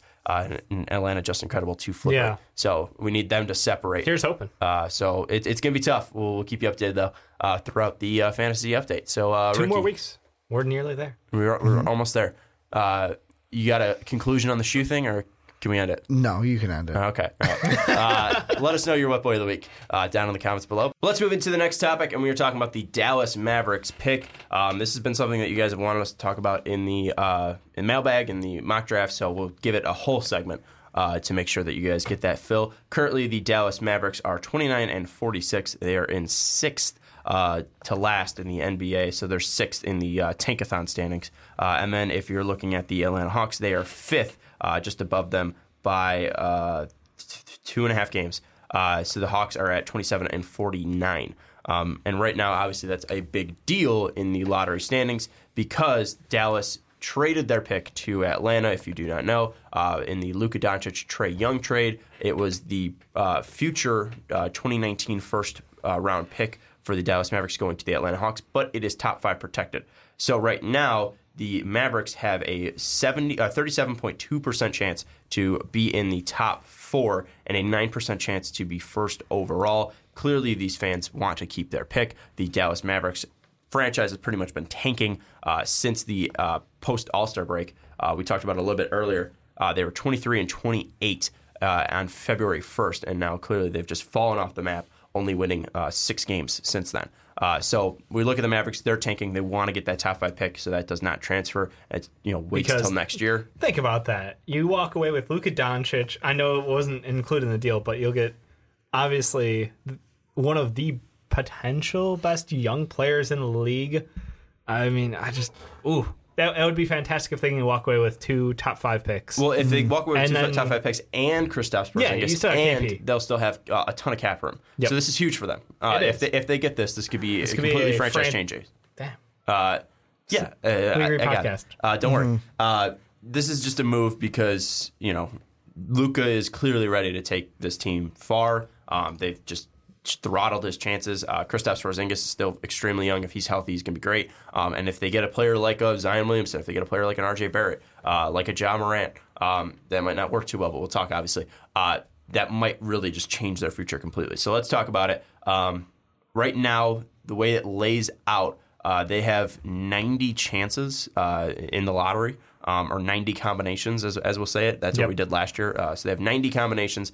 They have a 9% chance to get the first overall pick, a 9.2% chance to get the second overall pick, a 9.4% chance to get the third overall pick, a 9.6% chance to get the fourth overall pick. And here's the thing is they cannot get the fifth overall pick. So pretty much the way it lays out is the number 1 team, so the Knicks right now, cannot get anything lower than the 5th pick. The Suns right now can't get anything lower than the 6th pick. I think who's at 3? The Cavs. Cavs can't get anything lower than the 7th pick. The Bulls can't get anything lower than the 8th pick. It's a 4-spot shift. Mm-hmm. That's the cap.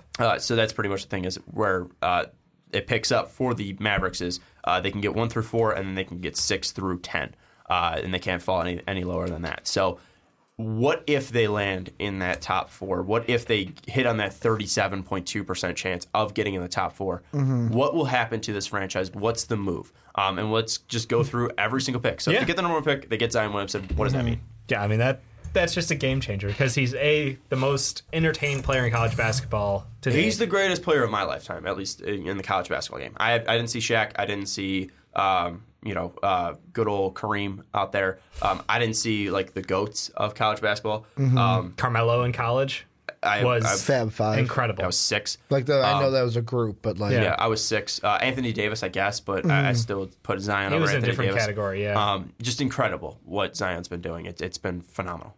Yeah, I think that his addition to that team makeup, Luka, Zion, KP, would just be insane because you can run the fast break with Zion. Obviously, physically, he is so imposing. And I know this is him versus college kids, but it's not that much different in the NBA because guess what? He's still bigger than 85% of the league, probably. He's only heavier. He's only he's second going to be the next to Bobby. Behind Bobby. He said he's at 275 right now. So he took a little bit off the top during the season with all that cardio. He'll still be able to body people up, and he's still an absolute brick shit house when it comes to driving to the basket. So I think it would be awesome for them. Defensively, it gives them a lot because he plays team defense like nobody we've seen. Mm-hmm. He's taking jumps at guys at the 3-point line from the freaking paint. Like, I mean, it's the latest block edition, but the block yesterday against Virginia Tech where it's like, oh, I'm going to meet the ball at the highest point off the backboard. Yeah, no, he just has a knack for it. So I think him with KP potentially would be one of the sickest defensive combos in the NBA, but also just they would have so much work because he can score inside, KP can score outside and inside.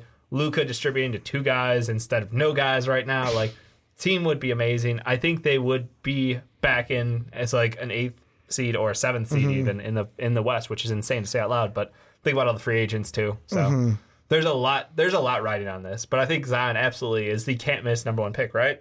Well, duh. That's why we've had he is the number 1 regardless of team. You take him.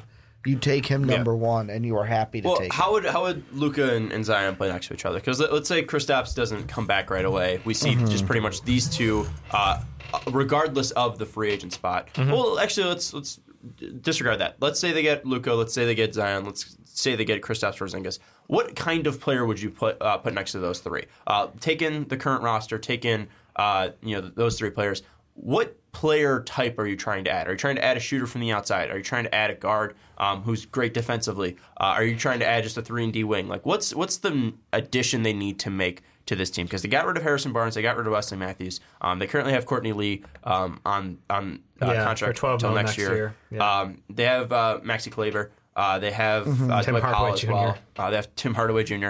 What player type would you add next to Luka, Zion, and Kristaps? To answer your question, I'm just going to let Tim Kalishaw answer it for you because I'm looking at this is the Sports Day Dallas News interviewed him, and they're like, what do the Mavs need to surround Luka with in order to maximize his talent? Kalishaw, shooters. He might lead the league in assists, or at least be competing for a top spot with a better perimeter shooter. A healthy Porzingis will be one of those. Someone with a higher efficiency than Tim Hardaway Jr. would help at shooting guard. It's basically the LeBron thing, just shooters. You build the team the same build as LeBron. I mean, I don't think LeBron's ever had anybody quite like KP on his team. Obviously, Chris Bosh worked well, when healthy, but KP's a different monster defensively than Bosh was. So I think that if you add another wing shooter out there, or even a combo guard shooter, like that's ideal for this team. And that's why for me with the Mavericks I was going to bring this up, didn't know if I wanted to bring it up with Zion because of course I wouldn't do this for Zion, but anything less than that, an option for this Mavs team, let's say they get 2, 3, 4, or 5, I would think about trading, where it was like kind of like a trade that we saw last year where instead of the Mavs moving up, they would be like the Hawks. We're like, hey, if we can, especially at 2, if they get 2 and Ja's on the board, call the Suns up, call the Bulls up. Hey, you guys want to move up? We're open for business, and they could still get a guy that is a good shooter with a lesser pick while adding more draft capital for the future to help build around Luka even more. Well, I think the big question then would how and this is kind of what I was asking, and I fucking flipped it, but how would Luka and Zion play next to each other? If we're saying surround him with shooters, Zion is clearly not a shooter.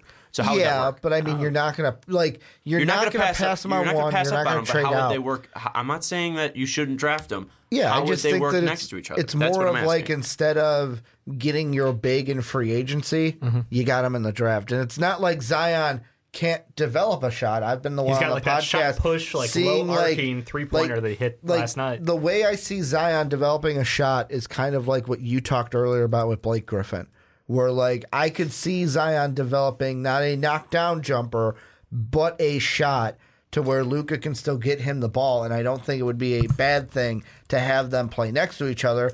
You're just getting arguably the 2 best players from the last 2 draft classes on your team. Blake was still just a much more just clean shooter though. Like Zion's form is garbage. Yeah, Blake had that mid-range shot that he built out, and the shot motion, like you said, was clean, and he was just able to extend that over time and really add that volume to it. But we've also seen guys like Buddy Hield, who was shooting with the wrong hand as a freshman sophomore. That's the problem with Zion. With the wrong hand. No, but I'm saying Zion has the wrong form.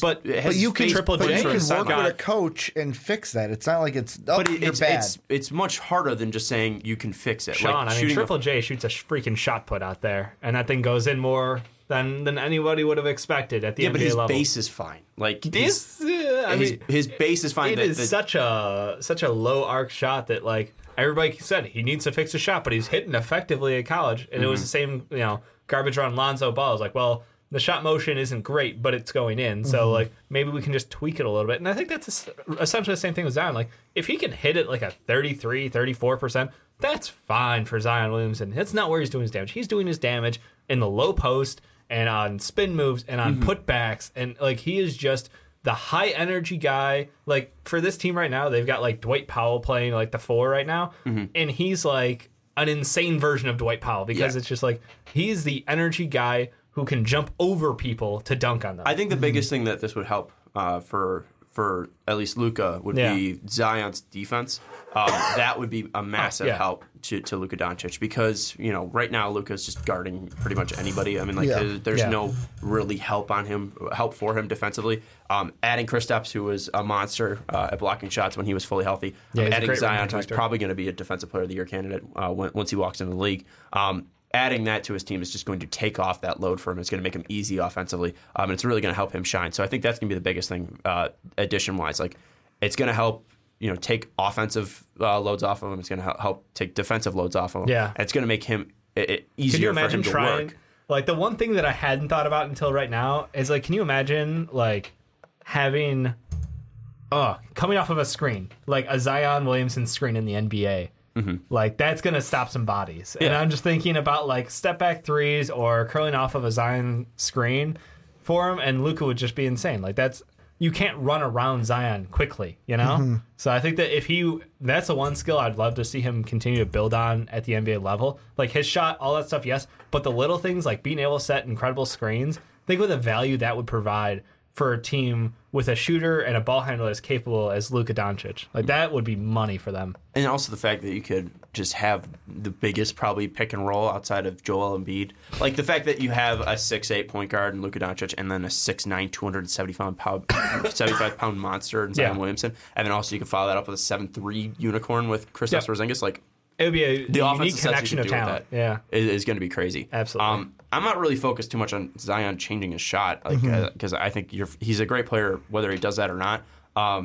I just think the biggest thing is that I worry about is just like, will there be enough room for him to operate between him and Luka Doncic? And I think there probably will be. Because you could stretch Kristaps out, and clearly you're going to be able to. Luka has a great shot already from the outside. The biggest thing, though, is just like, will that be enough space for Zion to work? And then would it be enough space for Luka to drive in and then dish out, which he is fantastic at doing. But also one thing that you do see a lot with him, and you saw this with DeAndre Jordan was just finding spaces where Luka would drive in and then he'd find spaces, and then Luka was great at just like wrapping his arm around and just handing it off to DeAndre down low. So clean. So I think that's going to be something too, is that as long as Zion's moving and staying active out there on the offensive floor, Luka will be able to find him, and I think just the pairing would be ridiculous. That's I think pretty much what we got to say. I mean, if they get the first overall pick, it's an easy choice for anybody. It's Zion Williamson.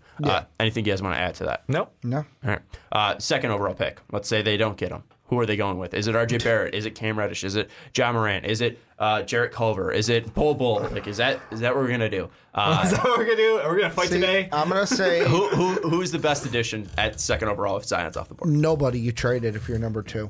There's no one I select at number 2, because at number 2 then with Zion off the board, you could get something from the Bulls or the Suns or anybody who wants Ja Morant. But like, what would that something be? Like from the Bulls, what are they going to give up for him? I look at a similar trade machine Ricky. I've asked for. Well, no.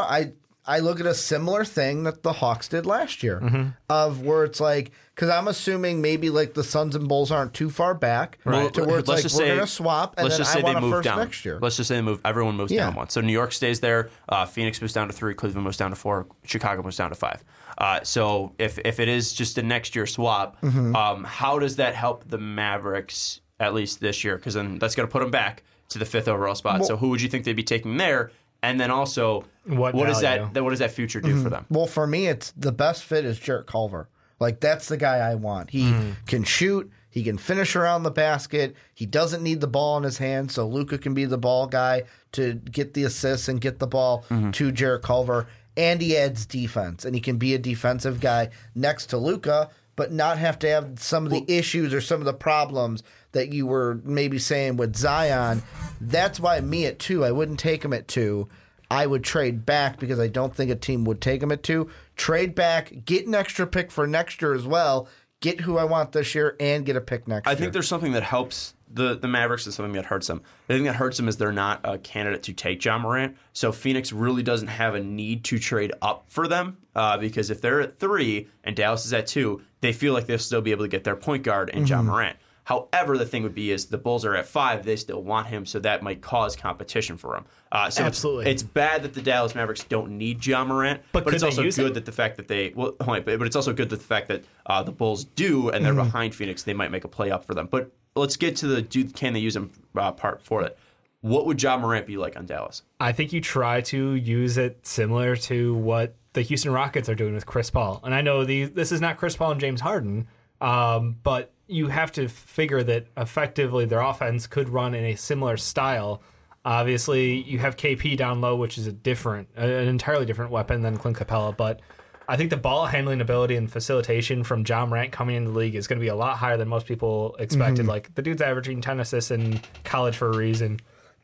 His shooting is actually better than most people know. It's just there's so much about his game that I think that if you pair him with Luka, yeah, I know ideally you don't want to take the ball out of his hands, but if there's one player that I would want, it would probably be Ja Morant there because I think Jalen Brunson's been an excellent pairing. JJ Barea was an excellent pairing when he was healthy.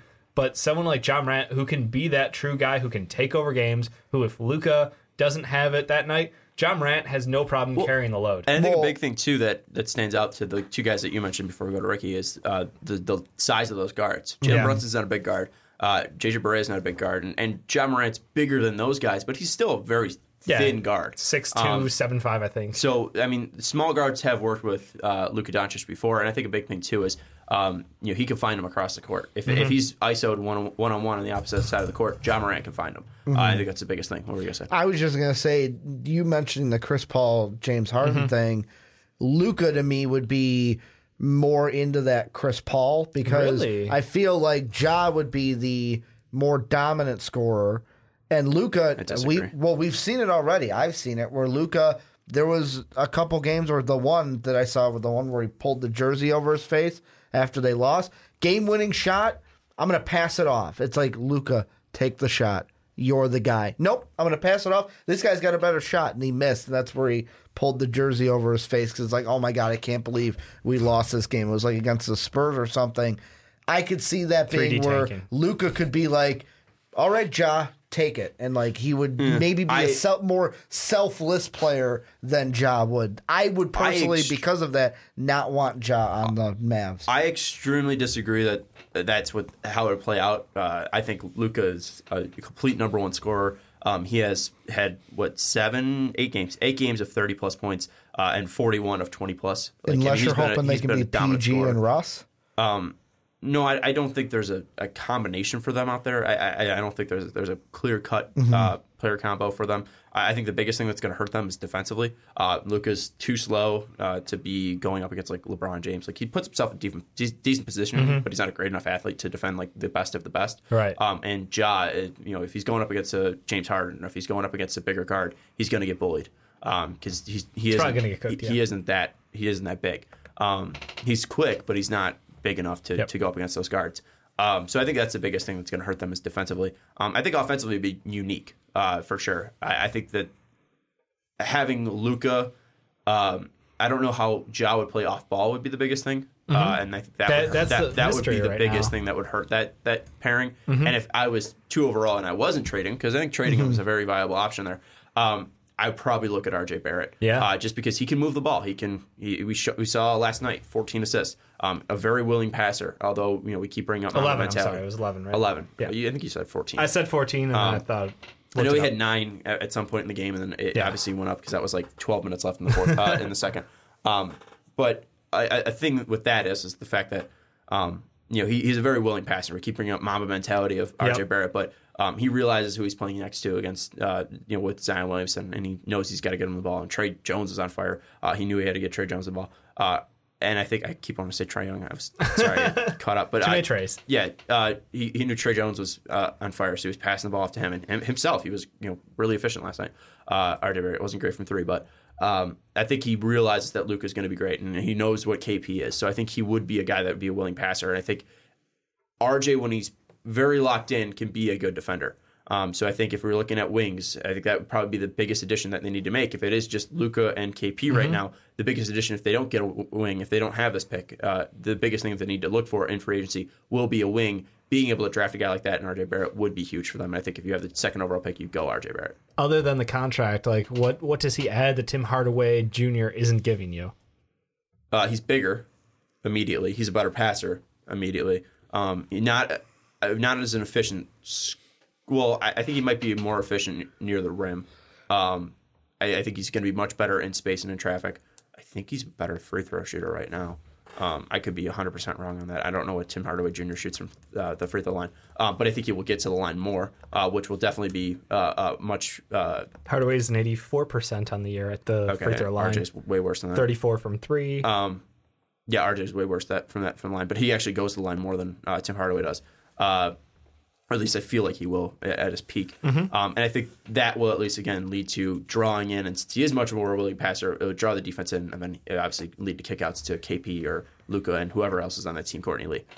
So I think he does bring a different element to his game of being a longer, more willing passer wing that can really create more havoc, at least in the paint, and open up more shots on the outside than Tim Hardaway cannot. Tim Hardaway, when he starts Tim driving, Hardaway isn't the long-term answer, probably. But when he has the ball and he's locked in, he's shooting. Yep. And that's a big thing. He's not going to be dropping 6 assists a night. No, he's not.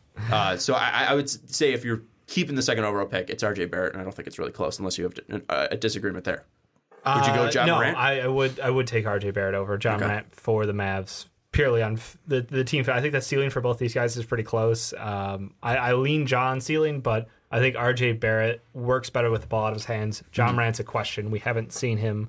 Last year, he was a different player. Yeah. You know? Clearly, you're on the trade the pick. I am. But if you keep it, would you go RJ Barrett, or would you go John Morant, or would you go Jarrett Culver? If you're putting a gun to my head and said I can't trade, I'm going. Trades are off. It's 2K my league. Trades are off. I'm going RJ only because I don't want to take the part of me is like, you don't pass over this because like Ja could be something special, but I would go at RJ because I think the fit is better. However, I'm turning trades back on. Nope. The Suns are the team that I would target because they are a team that might be okay with giving up their pick because they will for sure have the Milwaukee pick next year because I don't see Milwaukee being 1 through 7. Yeah, but what's the value of a 27th overall pick? But if you're getting top 5 pick, because the Suns are going to be right back there because they suck at basketball. I know that. But if you're getting John Morant, maybe you can say, okay, we're getting a guy we really want this year, and we'll still be kind of like the Nets. We still have a later pick later on and can hit when the Nets got Karis LeVert. Here's the thing that I'll say to that though: is what if there's not a market? What if there's not a market for the Chicago Bulls? They know that the Mavericks have 2, the Suns have 3, and they see that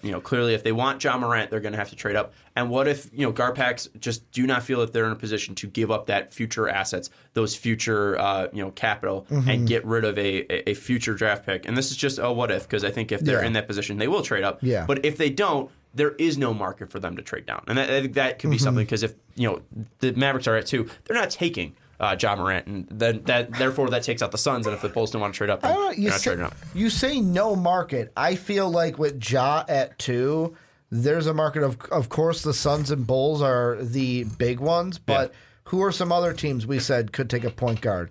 The Grizzlies, but I don't see them trading up. The big one is the Hornets. If they're a team that's like, hey, you know what?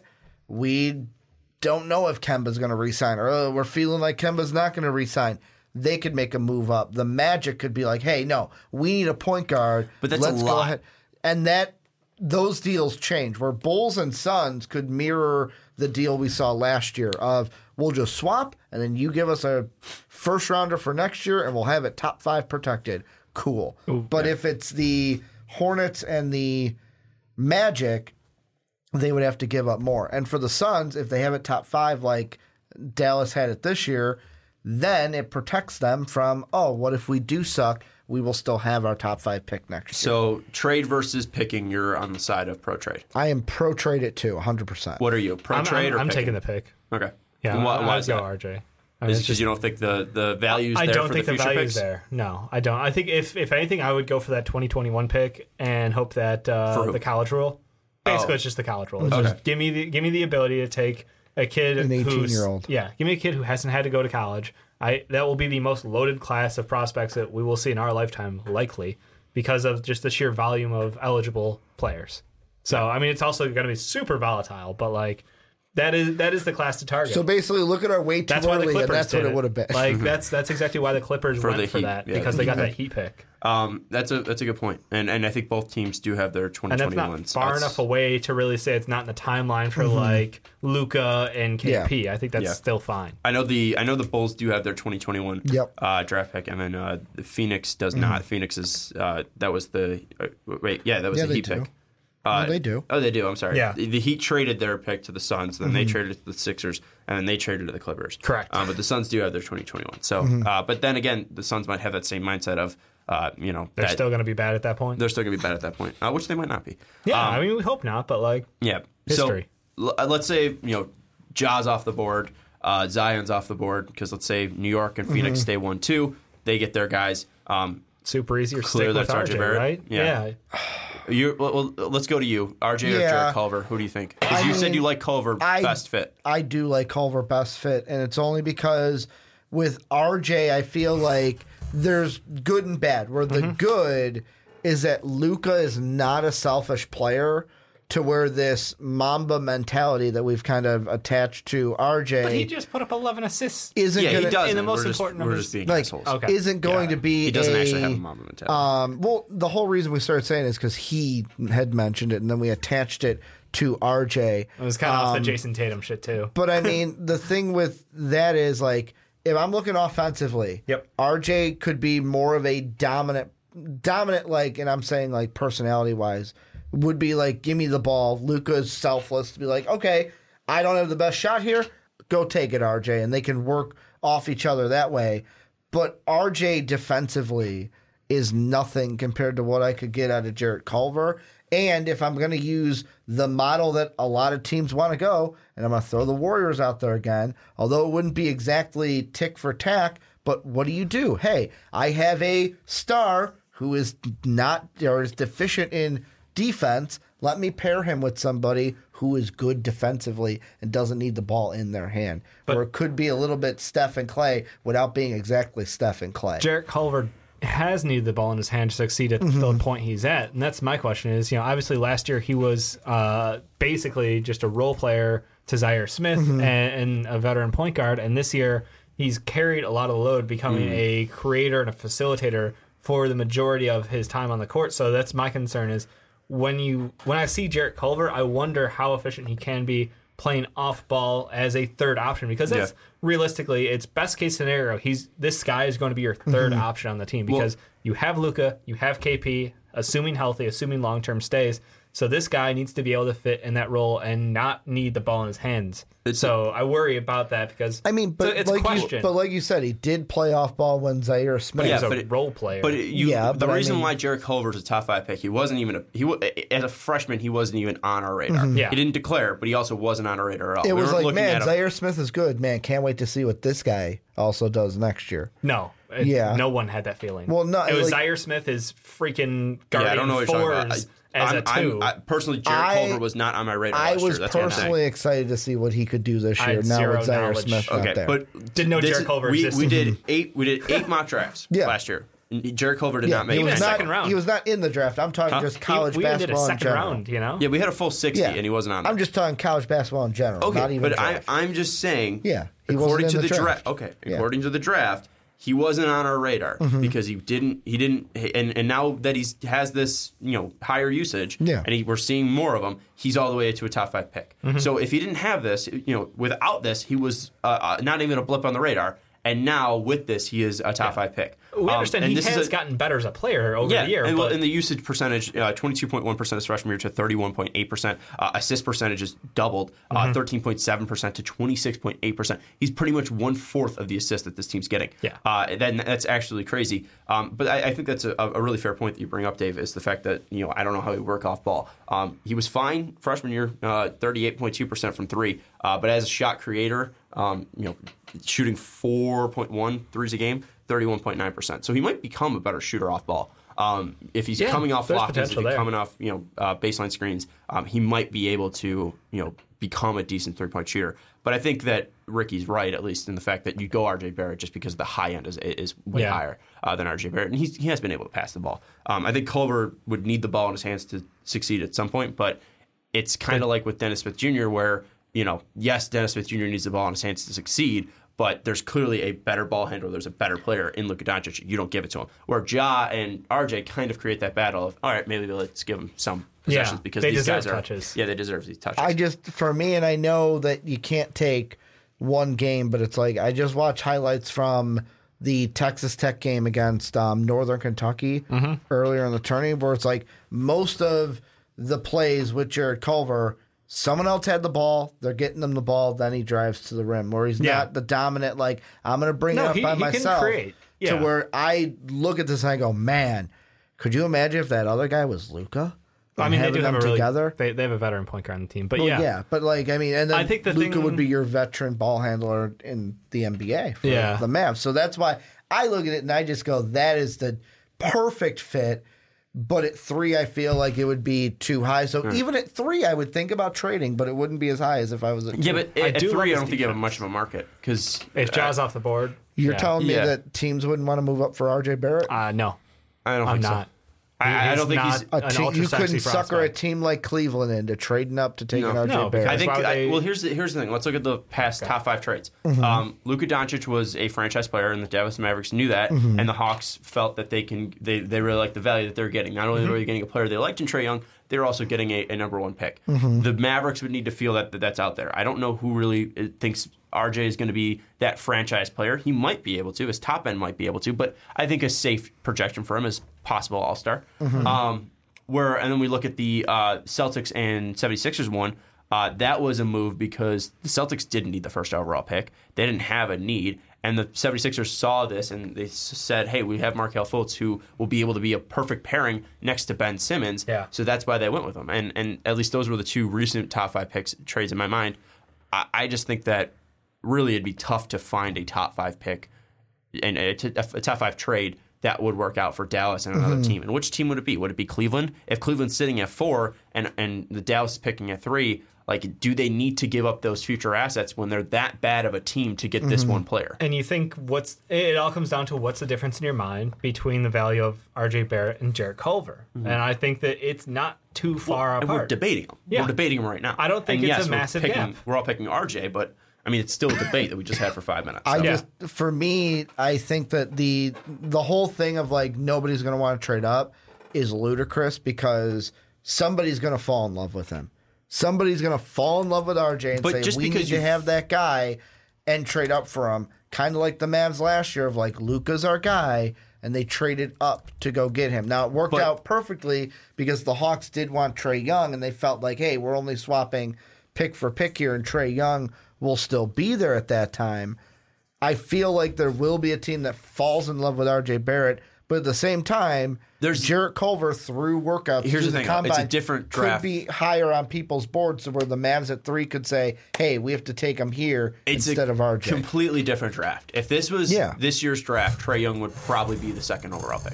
Like let's just put it that way. And Trae Young was 5th, and Trae Young was I think 7th in ours at some point last year. I mean that draft was completely loaded. So you're falling in love with a guy at 7. That means you're falling in love with a guy who was a franchise pick. And the biggest knocks on him were his size. Outside of that, he did everything you wanted. He producing. The defense came with the size, but yes. But the big he had the production. He had all the production you wanted in the world. He was a quick, fast, modern day point guard. He had everything you wanted. Range. Yeah, I mean it was incredible. The biggest thing was how much we'd be able to grow, and clearly that's worked out. Where would RJ go in last year's draft? I think that's where you're getting to, right?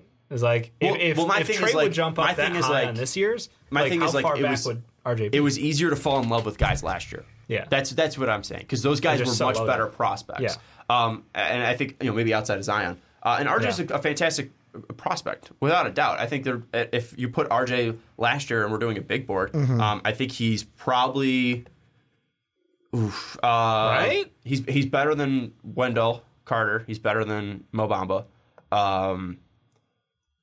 It's not better. It's like the Jaren Jackson range that gets tricky because I love Jaren Jackson, but I think for Jaren's number better. one, it's I would probably have him like 6 or 7 on my board. Okay. Yeah. Luka number one.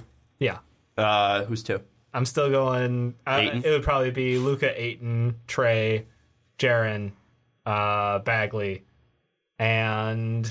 Yeah, I wasn't. I think what I would do is you also have to think about it too. Like, we kind of have a bias of we've seen what last year's players have done. Yeah, but I remember a big board from last year, and mine was Luka, Ayton, like Porter. Michael Porter Jr. was high, but he was injured. Yeah, and that was the biggest thing with him and with us was just like we know what he can do, but he's injured. And I think we didn't drop him because in our mock drafts because of. The rumors that the Kings wanted to take him to. Yeah. So then we were like, oh, well, he's healthy. So I think that was the biggest thing. Like, because if he was healthy, he was my number one player. And there was he's going to play again this season for the tournament time. And yeah, we're like, okay, well, then we won't drop him completely. Look like shit. Yeah.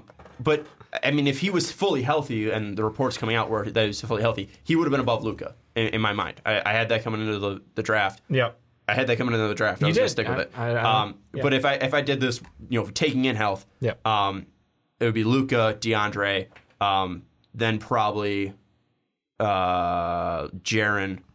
Then I'd probably put RJ there. Really? Above Trey? I didn't like Bagley. Bagley was like 8 on my mock draft last year. I like Bamba better than Bagley. Yeah.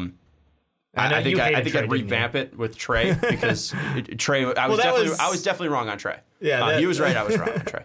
This guy saw it coming. But yeah, I think that, and my biggest things were size and his defense, and I just And how do you recreate what the greatest shooter of all time is doing? And we're watching him in his prime right now, and it's just like, okay, yeah, I can sort of see that. It's working out. I don't know. I think he'd be at the tail end of my 5 through 7 range. Like he'd be 5 through 7 for me. So when you ask about that value, I have the questions about trading up for him. I know he's very good.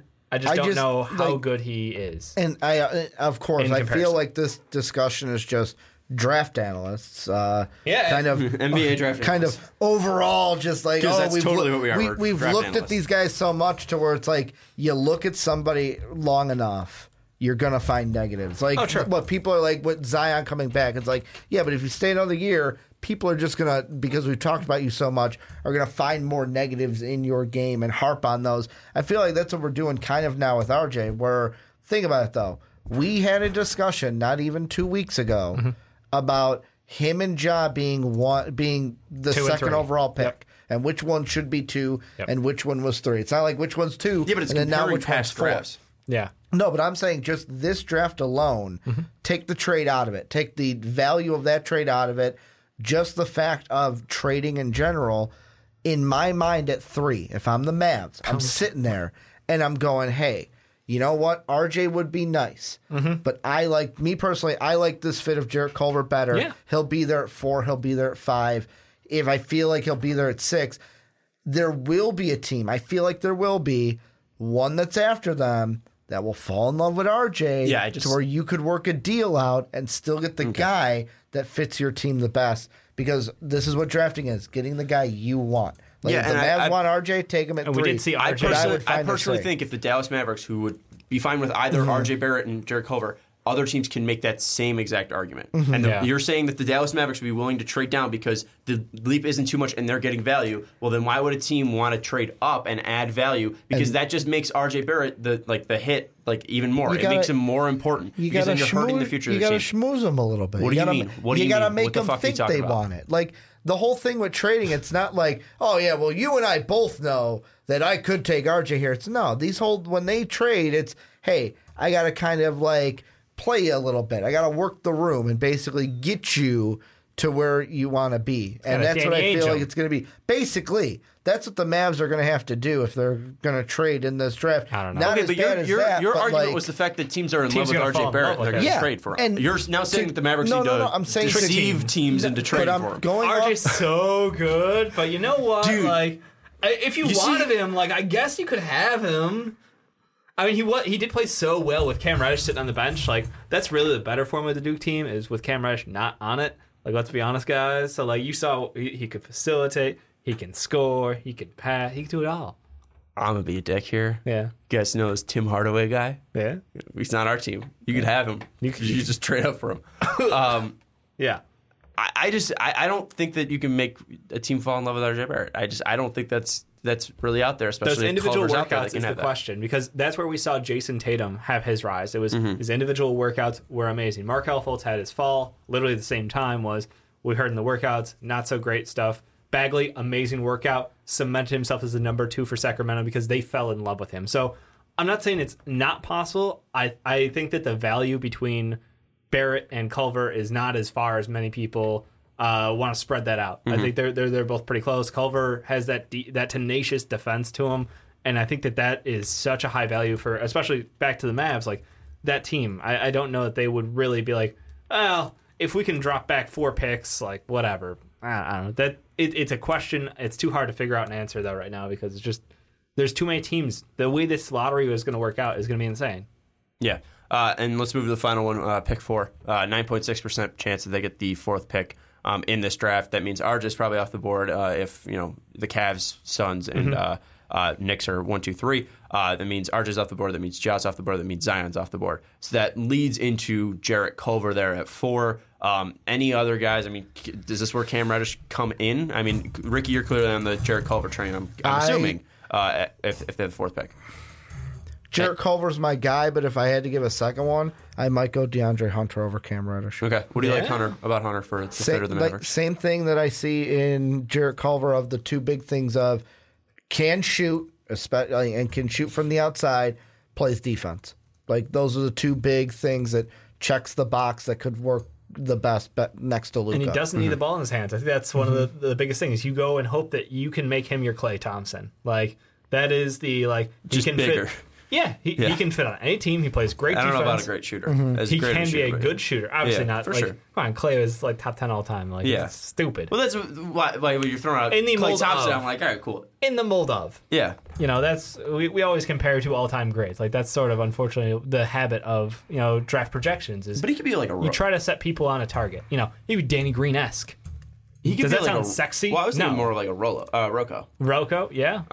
Rocco is an elite 3-and-D player. It just depends on what's his actual cap. As shit. But also then Rocco, when healthy, he's going to be, he's one of the most valuable players for your team because he can do everything defensively and offensively. I think the Hunter versus Culver thing is definitely going to be an interesting battle. And that's even another thing. Like, I know, Dave, you were just saying, like, well, I don't know why you'd want to trade back to 6 or 7, but that's another thing. If DeAndre Hunter's in there, you could say, okay, Jarrett Culver, who's we really like, but hey, we are getting additional picks, maybe a 2021 pick that you said is going to be so valuable that year. Hey, we'll be at 7. DeAndre Hunter will be there. I'm happy with that. You got to call and talk to teams like Memphis, Washington, New Orleans, Lakers. There's a whole process to it. And when I was saying the whole smooth thing, it was going off of what Sean was saying, where I think there will be a team that falls in love with it and falls in love with J.R. Barrett. RJ Barrett. I said good old J.R. Barrett. I knew that didn't sound right in my head. But R.J. Barrett. Good old J.R. To where if it's on your side where you're like, hey, why am I trading up? That's the smoozing. You got to get them to feel like, yeah, you need to trade up because then I could take them. But you don't want them on my team. You want them on your team. But you're going to have to contact. But it's like, moving back is not a bad thing for Dallas if they get a top 5 because you can get a Jarrett Culver if you're in the top 2. If you're at 4, you can move back to maybe 6 or 7 and get a DeAndre Hunter and get additional draft capital because that is going to help you more than just taking a single guy in this draft and moving on. All right, and that's they should be doing if they get the top 4 pick. They might end up at 6, and we just wasted 44 minutes. But hey, it's still a viable option for them, and we'll see when it comes to the NBA draft lottery in the end of the season where they end up and what their true odds are. Knowing the Bulls will be at 6 because everyone will jump up. I'm just preparing for it. I'm mentally preparing for a fall. We'll see. Mavericks fans, let us know what you want. Clearly, you're probably going to want the number 1 overall pick, but lay us out. If you have the number 1 overall pick, lay us out. Lay it out to us. If you have the number 1 overall pick, let us know why you want Zion. If you have the number 2, let us know who you want. Number 3, let us know who you want. 4, etc. Also, let us know what you'd want for a trade. If you do end up trading that pick, do you think they can get that Ricky's value suggesting? back? Yeah. Let us know who you would think they'd trade for. And what team back. I think clearly the biggest options are going to be the Suns and the Bulls. And if the Bulls and Suns feel like they can give up that future assets, I think it's definitely going to be a huge trade market for the Dallas Mavericks. So that'd be a huge win for them if they do get that second overall pick. But let's move into the final topic, and we were talking about Bull. But before we do that, check us out on iTunes. We'd appreciate your support over there. If you want to check us out, search The Fast Break and give us a 5-star rating if you do like the content that we are putting out. But we're talking about Bull because he recently signed with an agent and declared for the NBA draft, so he's sticking in the NBA draft. He's not going to pull out of the NBA draft. Dave's a child and can't handle me saying those words. I mean, I'd pull out, right, Dave? I'm not Can't handle a kid right now. Not looking at the camera. Not looking at the camera right now. The freshman from Oregon played 9 games for the Oregon Ducks before injuring his foot. In those 9 games, he averaged 21 points per game, 9.6 boards, 1 assist, 56% from the field, 52% from 3 on 3 threes a game, and also 2.7 blocks. He is currently right now, for me, according to the last mock draft, he was 15th going to the Heat. Dave, you had him going to the... Hold on, sorry, this is an old one. So in Celtics? The Celtics at 14, and then Ricky, you had him going all the way up to 8th. And I do want to respond to some things from the mailbag because I was... This is mailbag part 2? I was... it's not really. I was... But it is. I was called out for some of my Bull stuff. Nick, who's the Grizzlies fan who hates Dave, said, I think Bol is the second coming of God. I see him being a 35, 15, and 5 player in his 3rd year, barring injury. You can't teach height. Why y'all don't have him at number 1? You said... Oh, what? You can't teach that. No, you can't. I was gonna Enzo more. And here's another one too from Ladyboy Lover, who said, "Sean, your level of ignorance regarding Bol is outstanding. I'll leave that as that. Forget about the injury debate because none of us know his future there. Talking about that." Much about his body, though, you sound like one of those people at the Combine that were criticizing Durant for being skinny and not being able to bench 185. He also said, let's see. Where is it? There was one other one that he said. Oh, it was this one. Well, y'all can't handle all my comments because no one mentions it. That's that, or it's discrimination based on my screen name. It's one of the two. I was going to bring that up. No, it's not. To do with your name. We just didn't. Yeah. We just didn't want to talk about any of the things that you were saying. But we do appreciate all the comments. Yeah, we do. But now we are talking about some of 10 of mailbag. I will say with Nick, Bobo is definitely what I think all of us can say. He's not going to be a 35, 15, and 5 player. 15 rebounds in Kevin Garnett told me anything is possible. Okay, but when he was supposed to say nothing is impossible. To just put that in perspective, at least for the rebound thing, the only guy grabbing 15 boards like in the past 10 years is Drummond. And I'm trying to get the year-by-year thing for this, but that's elite category right there. He's not going to be a 15 board guy. He could definitely get like 12 or 13. Like he's got the height to grab those boards. 35 is definitely not going to happen. In the modern NBA, the only two people to do that is Kobe Bryant and James Harden. Hits 10 threes a game? He's not going to. It's so easy to get 30 points then, right? James Harden, Michael Jordan, Kobe Bryant are, I think, the last 3 guys to do 35 points per game, and the other guy is Wilt. Yeah. So Wilt was doing it at a different pace play where the average height was like 6'8".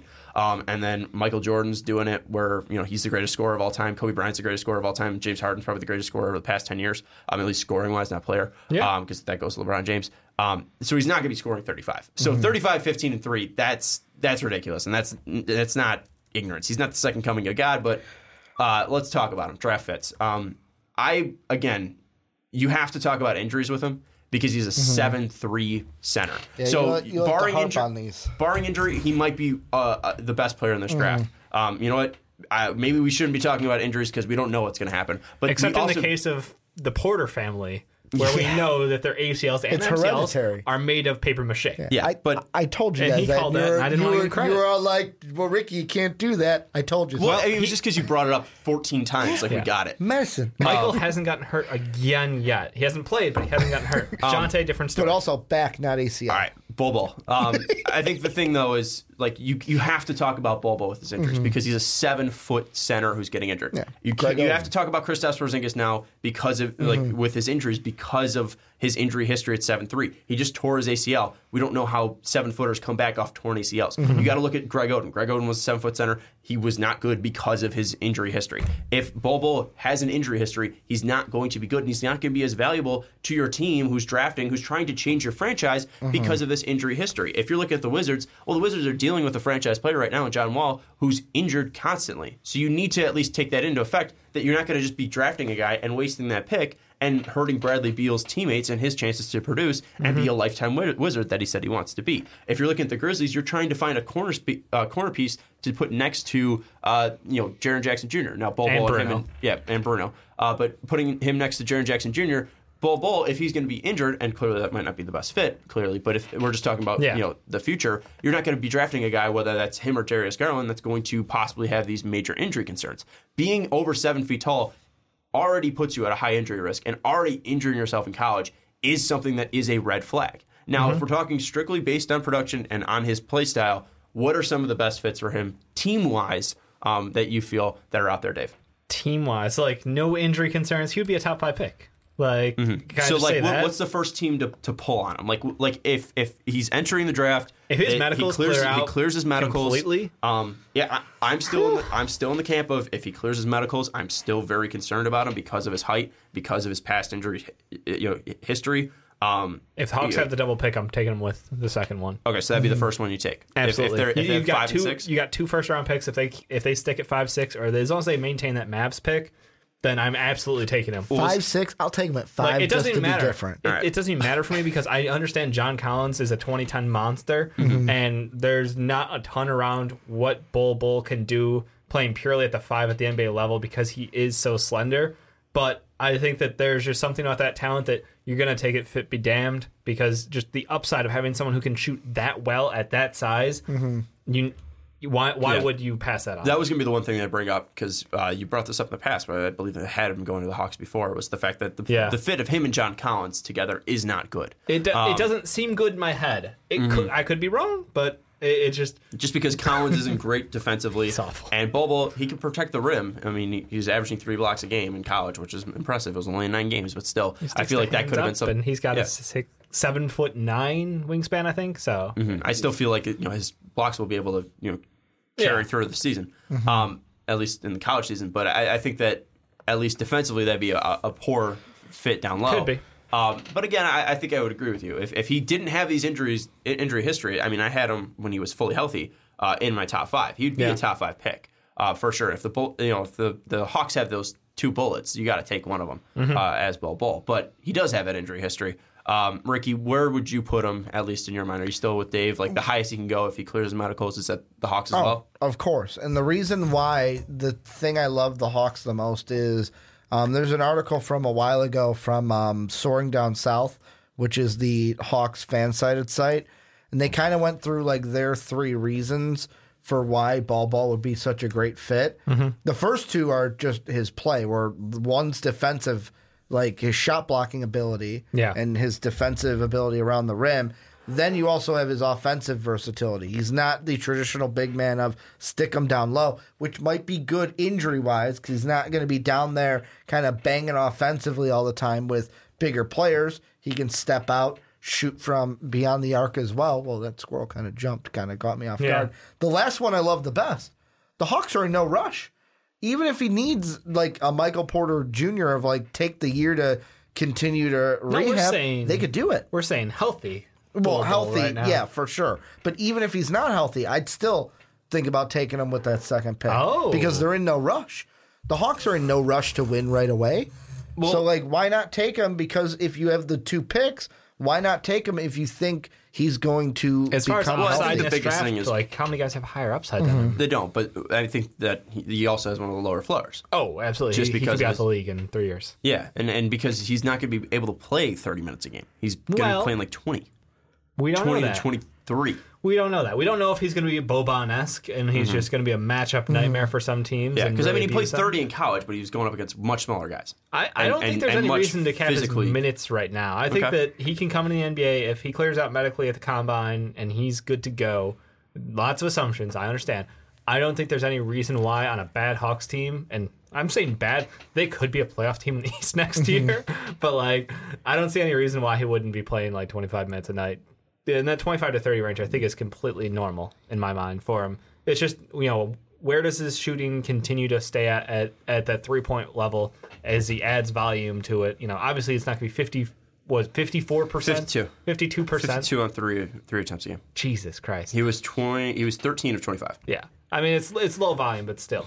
I'd love to see, if he can stay a 40% shooter from 3 at the NBA level, taking over 3 a game, yeah, he's just money. He's just money. So I'm going to throw this out here just because it's funny. Yeah.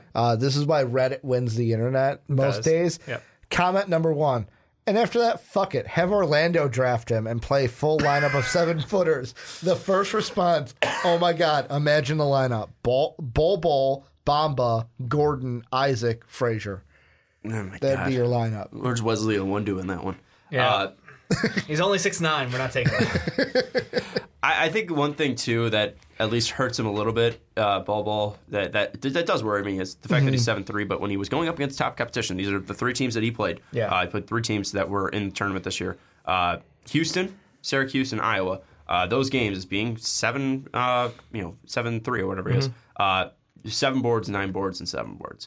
He did put up points, 14, 26, and 23. Which one was the Houston? Can you give me that stat? Houston, 17 of 14 from the field, 2 of 5 from 3, 7 of 9 from the line, 7 boards, 3 blocks, 1 assist, no personal fouls, which is impressive, and 23 points. It's like Houston swarms their defense, especially in the low post. So they lost that game by 4. Yeah. But he still had an efficient game. So I think the thing that I would look for in a team is clearly a team with 2 shots like Atlanta. If Atlanta's up there, that's going to be the first team that takes them. I think if Cleveland falls, that would be an interesting team. If he's fully healthy, let's take injuries out just because people want us to. If he's fully healthy, and let's say this is just one random thing, I think Cleveland would be a very interesting fit for them if they fell to like 6 or like 7. Yeah, I think that's the lowest. That's the lowest they can fall. Yeah. If they fall to 7, I think that's going to be very interesting because there's not a player with a higher upside. You're right. At least at that spot. And I think Colin Sexton and Bol would be an extremely, extremely interesting pick and roll pairing. And defensively, they're going to need to bolster around that. But I mean, Larry Nance plays decent defense. He's a very high energy guy. Everything, yeah. And I think having him at the 4, contract. K Love, he might get traded. So I think one thing though that I think it would just be very interesting to see those 2 next to each other because that's just very high potential. And it would take scoring loads off of Colin Sexton. The defense might not be great, but I just see Colin Sexton's speed, you got Bol TT to hold down the low post still. It's not the worst thing in the world. I think if Cleveland falls, I'm looking at 6 through or the 5 through 10 range, I guess technically. Like every one of those teams, like the Grizzlies, matchup wise, I agree with you. I don't love that if trying to put him next to Jaren Jackson Jr. If we're talking about injured players, it's Garland over Bol in my mind for the Grizzlies. Yeah, I would agree with you there. I think he would absolutely fit their needs going forward. Wizards, you made the concerns about John Wall clear, but I just don't give a damn. Like that's a team where I'm like, this one in my head, when I set the person, I was like, I feel like an asshole, but I'm like, I think this actually might work for them. And then I did it in the mock draft, and you're like, oh shit, this could actually work for them. I convinced you, and then you reconvinced me to be like, maybe I should have done that. Health out of it, yes, I think it's a very good fit. Yeah, but it's just the fact that if you have the guy you paid $47 million when he's 32 years old out right now, the last thing you want to do is draft a number 1 overall pick and him get hurt again. Yep. I mean, this team just consistently gets setback after setback. And you want to keep Bradley Beal healthy. I mean, the guy's saying he wants to die in a Wizards uniform. Well, at least let him die happy. So I think drafting Bol, and then you're fucking up you're taking 2 Oregon guys back to back. Troy Brown's not even playing, and then if Bol gets injured, now he is. He's actually getting minutes. Oh wow, it took him 75 games. Yeah, it did. But that's the thing with Bol is like if he doesn't play right away, then you're wasting 2 draft picks. Yeah. So I think that's one thing that you have to look at. But is it really a waste? Because, I mean... If he doesn't play, yes. If he does not play, it's a waste. Doesn't play ever, yeah, I guess. Any pick would be a waste. But, like... If he plays 40 games in a season and he gets injured, it's a waste. It's a waste. Where's your break-even point, Sean? Where's your, like... What do you mean? I can take him in the top 10 as the Wizards. Say it lands at 8. Taking with the Wizards at 8. Like, how many games does he have to play? How many minutes a game? Like, because I feel like for in you, a season? Yeah, I feel like for you, there's this magical line in your head somewhere. You're like, it's a waste if you take him at this point. Like, at number 8, like if he gives me 60 games, the biggest and thing 24 minutes a game, it depends on why you're not playing him. If you're playing him because you're wanting to ease him back in from injury and make sure he's not going to get injured, and he plays like 60 games at like 23 minutes, and he doesn't have an injury flare up, and those games are all of rest, or like he has like some like minor thing, like he got sick, or he sneezed something real hard. Yeah, like if he plays like 60 games, 55 games, and it's just because of rest, and they want to make sure he's maintained way more than the Troy season. Brown played this year. Yeah, I think that'd be a fantastic pick. But it's not really about what he does right away as a freshman. It's going to be, can he make it to his 7th year? Can he make it to his second contract, the end of his second contract? And if he does that, he's going to be a fantastic player. Do you think? Or at least a very useful player. Because at that point, he's at least making it that far. My biggest concern is that he reaches year 3 and he's like Kristaps Porzingis, where Kristaps is phenomenal. Like I'm not saying like he has the same career as Kristaps, where Kristaps is averaging 22 and 4 blocks. But I'm saying he makes it to year 3 and he tears his ACL and he's not playing. He misses a whole year after that. Like I'm just concerned about him getting injured and consistently being injured and not being able to be out there, where we're always imagining and wonder, what could have Bol been? What could have Kristaps been if they stayed healthy? Because those type of players just give me so much concern, because it's not because they're not talented. Yep. Greg Oden was extremely talented. He wouldn't because of Kevin Durant, because, yes, some people had the skinny worries about him, but Kevin Durant put up 28 fucking points in college. Kevin Durant was a pure shooter. He's a shooting guard who happened to be 7 feet tall. Yeah, people didn't realize what the NBA was going to become, and Kevin Durant's clearly a great fit for that. But Greg Oden had that initial success on that Blazers team where I think they were like on pace for like 60-plus wins for the seasons he played. It was like, no, he's legitimately good. He just his body gave up on him. Yeah. But he was a frame. There's a different frame he's built on as well. You have to admit that Bol is a slender frame. His arms and legs are much skinnier. He carries a lot of it through his core, which could be good for him. It's just the question of the knees and the ankles. Like you said, it's just, foot problem, ankle problem, knee problem. That is, and then the back. I think his core is solid. I'm not worried about his back as much as the other big men who really carry a lot of upper body weight. And we see accidents happen. I mean, he's not going to be like Yusuf Nurkic, like jumping high up and then falling down.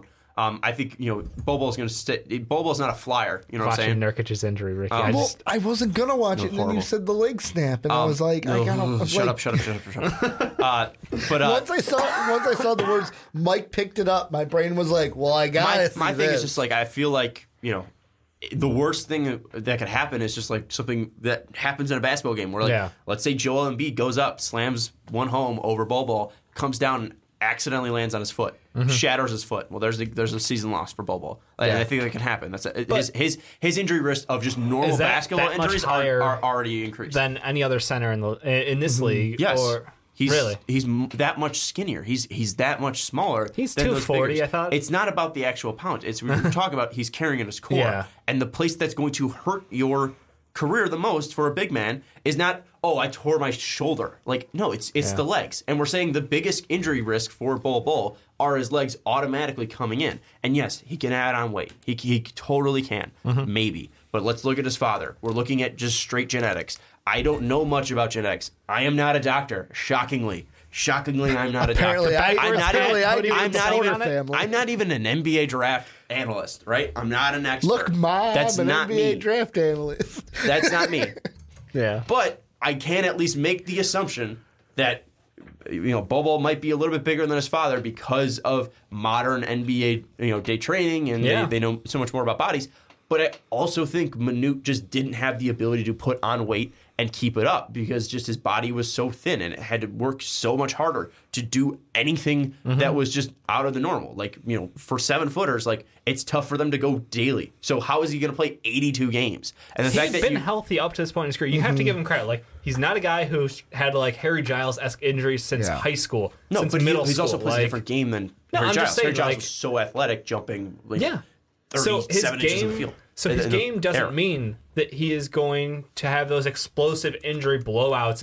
My thing is not offensively, it's defensively. Oh. That's going to be scaring me, is defensively, that's where he's going to get hurt. He can be a pick-and-pop monster. Yeah. He could be in the low post and, face up. I don't think he's going to be doing a lot of post moves because I think he's going to be able to get his shot contested a ton. I think he could be a 7-footer that shoots like 60 to like 55% around the rim just because of his size. I think he might get pushed around a lot.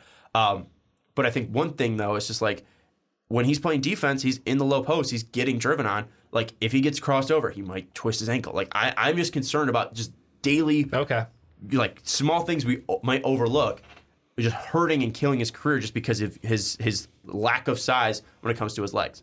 All right, so Wizards, you'd probably be in for him though if he goes into the combine and individual team workouts, and he's able to move laterally. Like you're pretty much in on him there, right? Then, or do you think that's still too much of a risk? If you don't know the future, he very well could get injured the very next day. But he goes into those workouts, and he looks like he can move laterally. His shot's still there. That didn't change at all. Mm-hmm. He's not going to have a 40-inch vert. His shot is not perfect. His form is very low. He shoots like near his chin. Which is still at like 6'10". Yes, but it's still when you're going up against NBA guards and not San Diego University. I'm sorry, hang on. 6'11".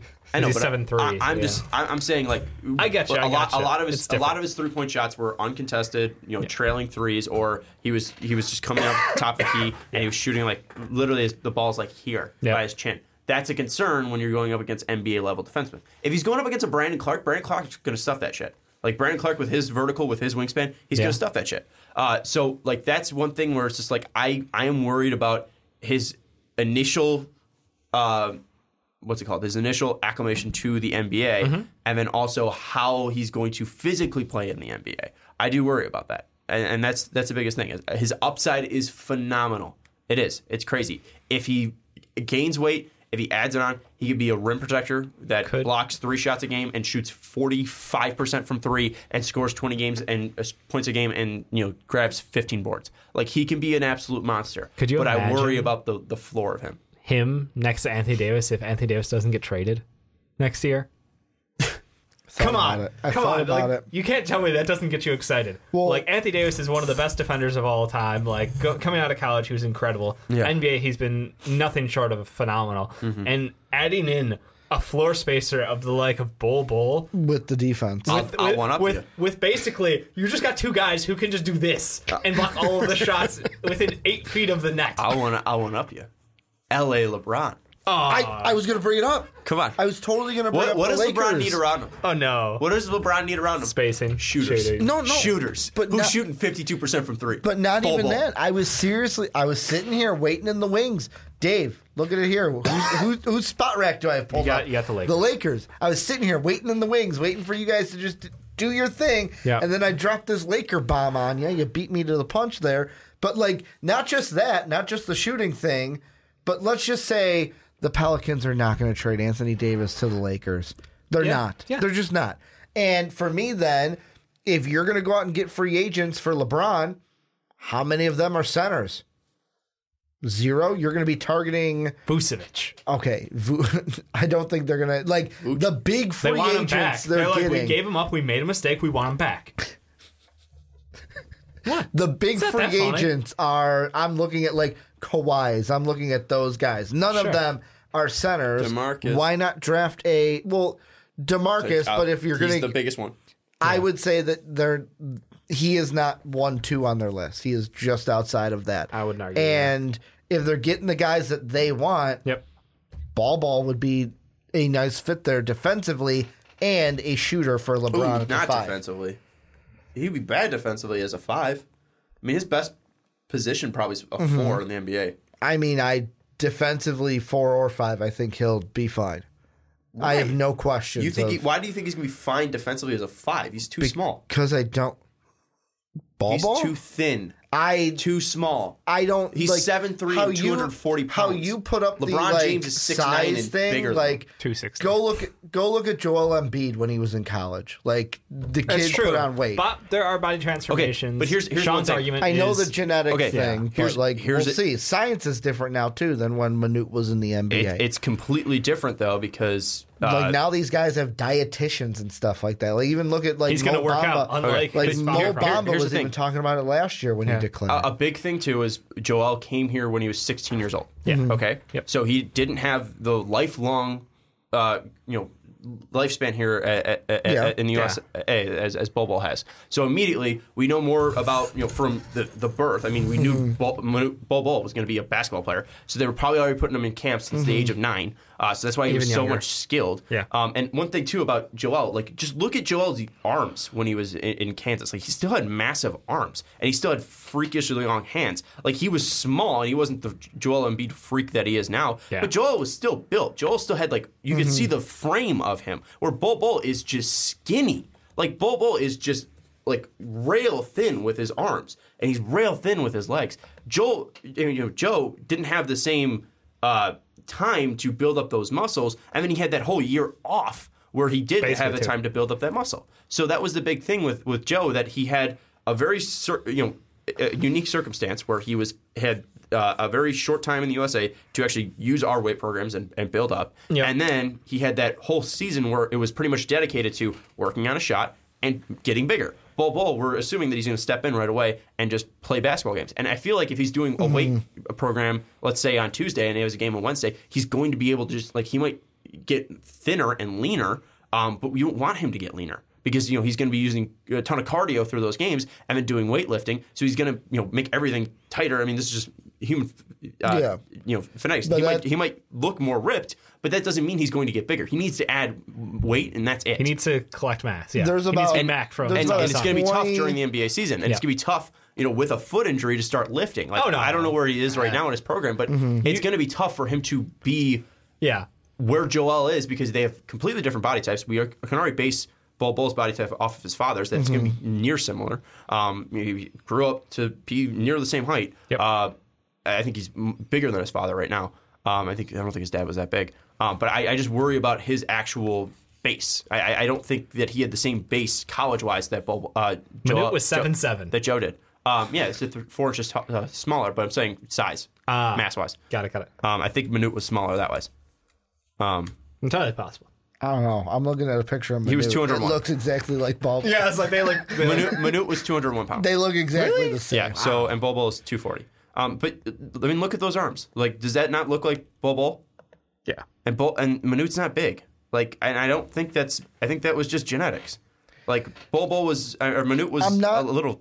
I'm not saying Bol Bol is going to have a just complete transformation, but the thing I do kind of lean into is the type of NBA it is. I go back even to Mo Bamba last year when he declared of how he was talking about not just working on his shot, but he's the whole the dietitians that these guys hire to kind of make a plan for them. And if Bol Bol is smart, hey, I'm going to have this person that I'm hiring and paying to build me out this plan to make sure that I am healthy, that I'm going to add the weight in the right areas at the right way. And if you're worried about that cardio leaning it out, hey, how do we change this diet program to make sure that doesn't happen? I just think that there is the possibility that is not add on weight, and he's different than his dad. The fact that he's at the size that he is right now is huge. I think it also helps that he's not 7'7". His dad was Guinness Book of World Records. He was 7 feet, and it's 6 3/4 feet tall. Yao Ming was so much more physically built up and taller. Yeah. So once you get a certain size, you're no longer practically in the NBA. When Manute arrived in the USA, he was 180 pounds. Yeah. And gained just under 20 by the time he entered the NBA. The Bullets sent him to University of Maryland strength coach Frank Costello, where he initially only lift 44 pounds on a 10-repetition bench press and 55 pounds on a 10-repetition squat. His BMI was 15.3 and initially had a 31-inch waist. I have a 33. Yep. So the Manute was a very rare case, but I think Bol Bol is definitely at a better starting point than his father was. Yeah. But I think there are concerns that he's never going to be the Joel Embiid size. Joel is ripped. I don't think he's ever going to be that size, and that concerns me. But at least let's get to the fit part because we keep getting. That's what I was trying to do. My bad. Best fits: Atlanta, Washington. You're saying New Orleans, Dave. Ricky, you're saying Lakers. Hilarious. Any other ones that stick out there? The T-Wolves would be interesting. I think that'd be horrible. No, I don't think it'd be horrible. I don't think he... Go ahead. It wouldn't be... I just look at the T-Wolves, too, of, as a team also of, you already have Cat there, so you don't have to rely on him as much as you would if guarding fives and playing defense against the fives is what bothers you the most. Yeah, but Cat sucks. Cat doesn't do either of those already. Cat's bad defensively. There's help there is what I'm saying. There's two. It's not Anthony Davis levels of dominance, but there's help there. Plus, the T-Wolves are also, to me, kind of like the Hawks in a sense of if it takes a couple years, we're fine with that. We're not going to compete right away next year, even more so because they're in the West with a ton of stacked teams in that conference. I almost said division, but conference. I don't know that I agree with you there because of their contract situation. Because Cat is getting the max soon, they're already paying Wiggins the max. They've got so much tied up in contracts that I think that they are, fast approaching that we need to have people contributing pretty quickly, and we need to actually be having results for all this money we're wasting, basically. Yeah, Cat's contract extension kicks in next year. He's going to be making $27.25, and then he's going to make 29, 31, 33, 35. As a 27-year-old. So, that's going to be something that ages that so they've got two maxes on their team. Yeah, and Wiggins, there's a video about him being the worst shooter in the NBA, and it's not too far off. He just kicked off his 4-year, 147 extension. He's getting paid 25, 27, 29, 31, 33. And that's going to be all the way until 2022, 2023. So that's a massive concern right there. So I feel like they do need to hit, and I feel like Brandon Clark would be a much better fit. He's better defensively, and you already have an offensive machine in Karl Anthony Towns. So I would say just keep feeding the ball to Cat. Don't change up anything about the offense besides give Wiggins the ball less. Unless you're against the Thunder. He just wrecks them. But I would say that Minnesota, personally, I don't find it to be a good fit because defensively, I think you need a stronger anchor than Karl Anthony Towns. That's why a team with Anthony Davis would be much more appealing to me. Or I feel like you just don't put him with maybe Jaren Jackson would make sense, but Mike Conley, Jaren Jackson, Bol Bol would be crazy. But I think that you need to find somebody with an offensive monster. And if the Orlando Magic didn't have Aaron Gordon and they didn't have Jonathan Isaac, I would love to see Mo Bamba and Bol Bol play next to each other. That would be extremely fun. Yeah. No, I think you're absolutely right. I think he just doesn't fall past 15. I think his range is 5 to 15.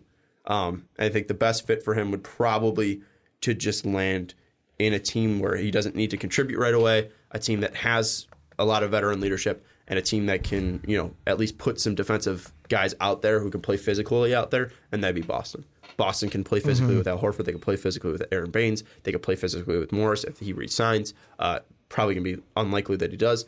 But they can play physical with him. Jaylen Brown can also play physical as well, guarding wings. I think Bol Bol would probably be best fit and best suited to go 14 to Boston. And just like Atlanta, they have a ton of picks to say, you know, we'll use one on him. Yeah, what happens if Memphis pick falls down past their protected 8th slot, and you got the Celtics at 9 going, well, been fun. Yeah. I'm going to take Bol Bol at 9. 100%. And just totally mess up. That would mess with everything, because that means they still have more picks later in this draft. They've got the capital. They've got the chance to take a chance. And make the playoffs with or without him. It's kind of like the Nuggets thing. They could take Michael Porter Jr. because they're playing with house money. Final thoughts on Bol Bol and best fits. What's the biggest glaring one that you think? I think it's Boston. The biggest best fit. Yeah, take away the Hawks. Take away picks. To me, the Hawks. I just like what he brings to that team with John Collins being there. I don't think it's going to be as big of an issue as you think. And he can really help that Hawks team, and it's not something that rushes their timeline. It kind of fits their timeline because they're not looking to compete for a title next year. I if Anthony Davis isn't getting traded, yes, I want him on the Pelicans. Just say the Pelicans. But what if? Yeah. What if Boston doesn't use the 14th pick? They keep that Sacramento pick, and they trade Jason Tatum away. They get Anthony Davis, and they take Bol Bol. Then yes, Bol Bol. There you go.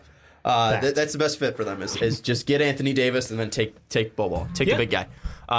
I want them together on the NBA court. Make it happen, NBA. I want to make it clear, though, that I am rooting for him. Yeah. It would be extremely fun for him to see. Every time we talk about him, Sean's got to be on the negative side. Because I feel like everyone... It's kind of like... I mean, let's look at the YouTube comments. Someone's calling him God. Someone's saying that he can get 35, 15, and 3. That he's going to be this offensive machine, no doubt, right away. He's a top 5 pick.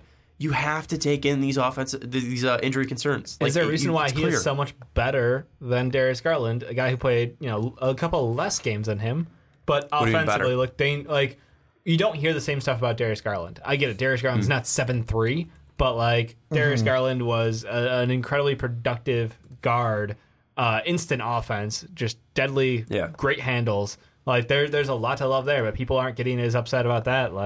I don't know. Well, I feel like upset. What do you mean upset? Like that we don't have him, 5 or 4. I think. Well, I think because Bol Bol is it's easy to fall in love with him. Yeah, he's 7'3" and can shoot 52% from 3. Yeah, he's a fun player to watch. I mean, that was one thing that Ladyboy Lever said was that once Bol Bol went down was that the fact that his engagement in the college season went down. He's a fun player to watch. It's kind of like Mo Bamba from last year. Mo Bamba was easy to fall in love with last year. Yeah, now he can't get on the court. Mm-hmm. Yeah. So I think that's the big thing for Bol Bol is that it's tough to fall in love with. And you also saw him more. Garland played 2 games, 3 games. 5, yeah. So it was tough to see him out there. And Bol Bol has been on the radar forever. I mean, Bol Bol was, I think, top 10 high school recruit. And Garland, I think, was 15, 16, something like that. And he was a guy that just we've known about Bol Bol for longer. Exactly. He's coming from Manute Bolt's he's coming from he's coming from Manute Bolt's tree, and I think people even Manute Bolt wasn't like a stud in the NBA. He wasn't an MVP. He wasn't anything like that. But you knew Manute Bolt right away because he's the largest player, tallest player to ever play in the NBA. So I think that's a reason why people just like Bol Bol so much. And I'm genuinely rooting for him. I hope he does pan out. You're just laughing because I said he was going to come from Manute Bolt's seed. I thought you were going to say something on those lines. Dave's a child. Let us know your thoughts on Bol Bol down in the comments below. We do appreciate all your feedback, whether it's negative, positive. We want to hear you guys' opinions because that's what this is all about. We're not experts. We're not 100% right. We're just guys who like talking about basketball. Yeah, and we talked about it for over 2 hours. This is 40 minutes. The other one was 45. The first one was an hour 11, so it's been a while. We're just becoming a 2 to 3 hour podcast. It's a marathon. It's a marathon, not a sprint. That's going to do it, though. For Dave Oster, for Ricky Whitmer, I'm Sean Anderson. Don't forget to check out patreon.com/MostOutPodcast. And April 2nd. We're updating our stuff on April 2nd. I got you. And check out iTunes as well. Please rate us 5 stars. If you have the opportunity to, head over, search The Fast Break, and rate us 5 stars. But for Dave, Ricky, I'm Sean. We'll see you next time. Thank you for listening to this MVP podcast. Follow us on Twitter @MostValuablePod for more great podcasts.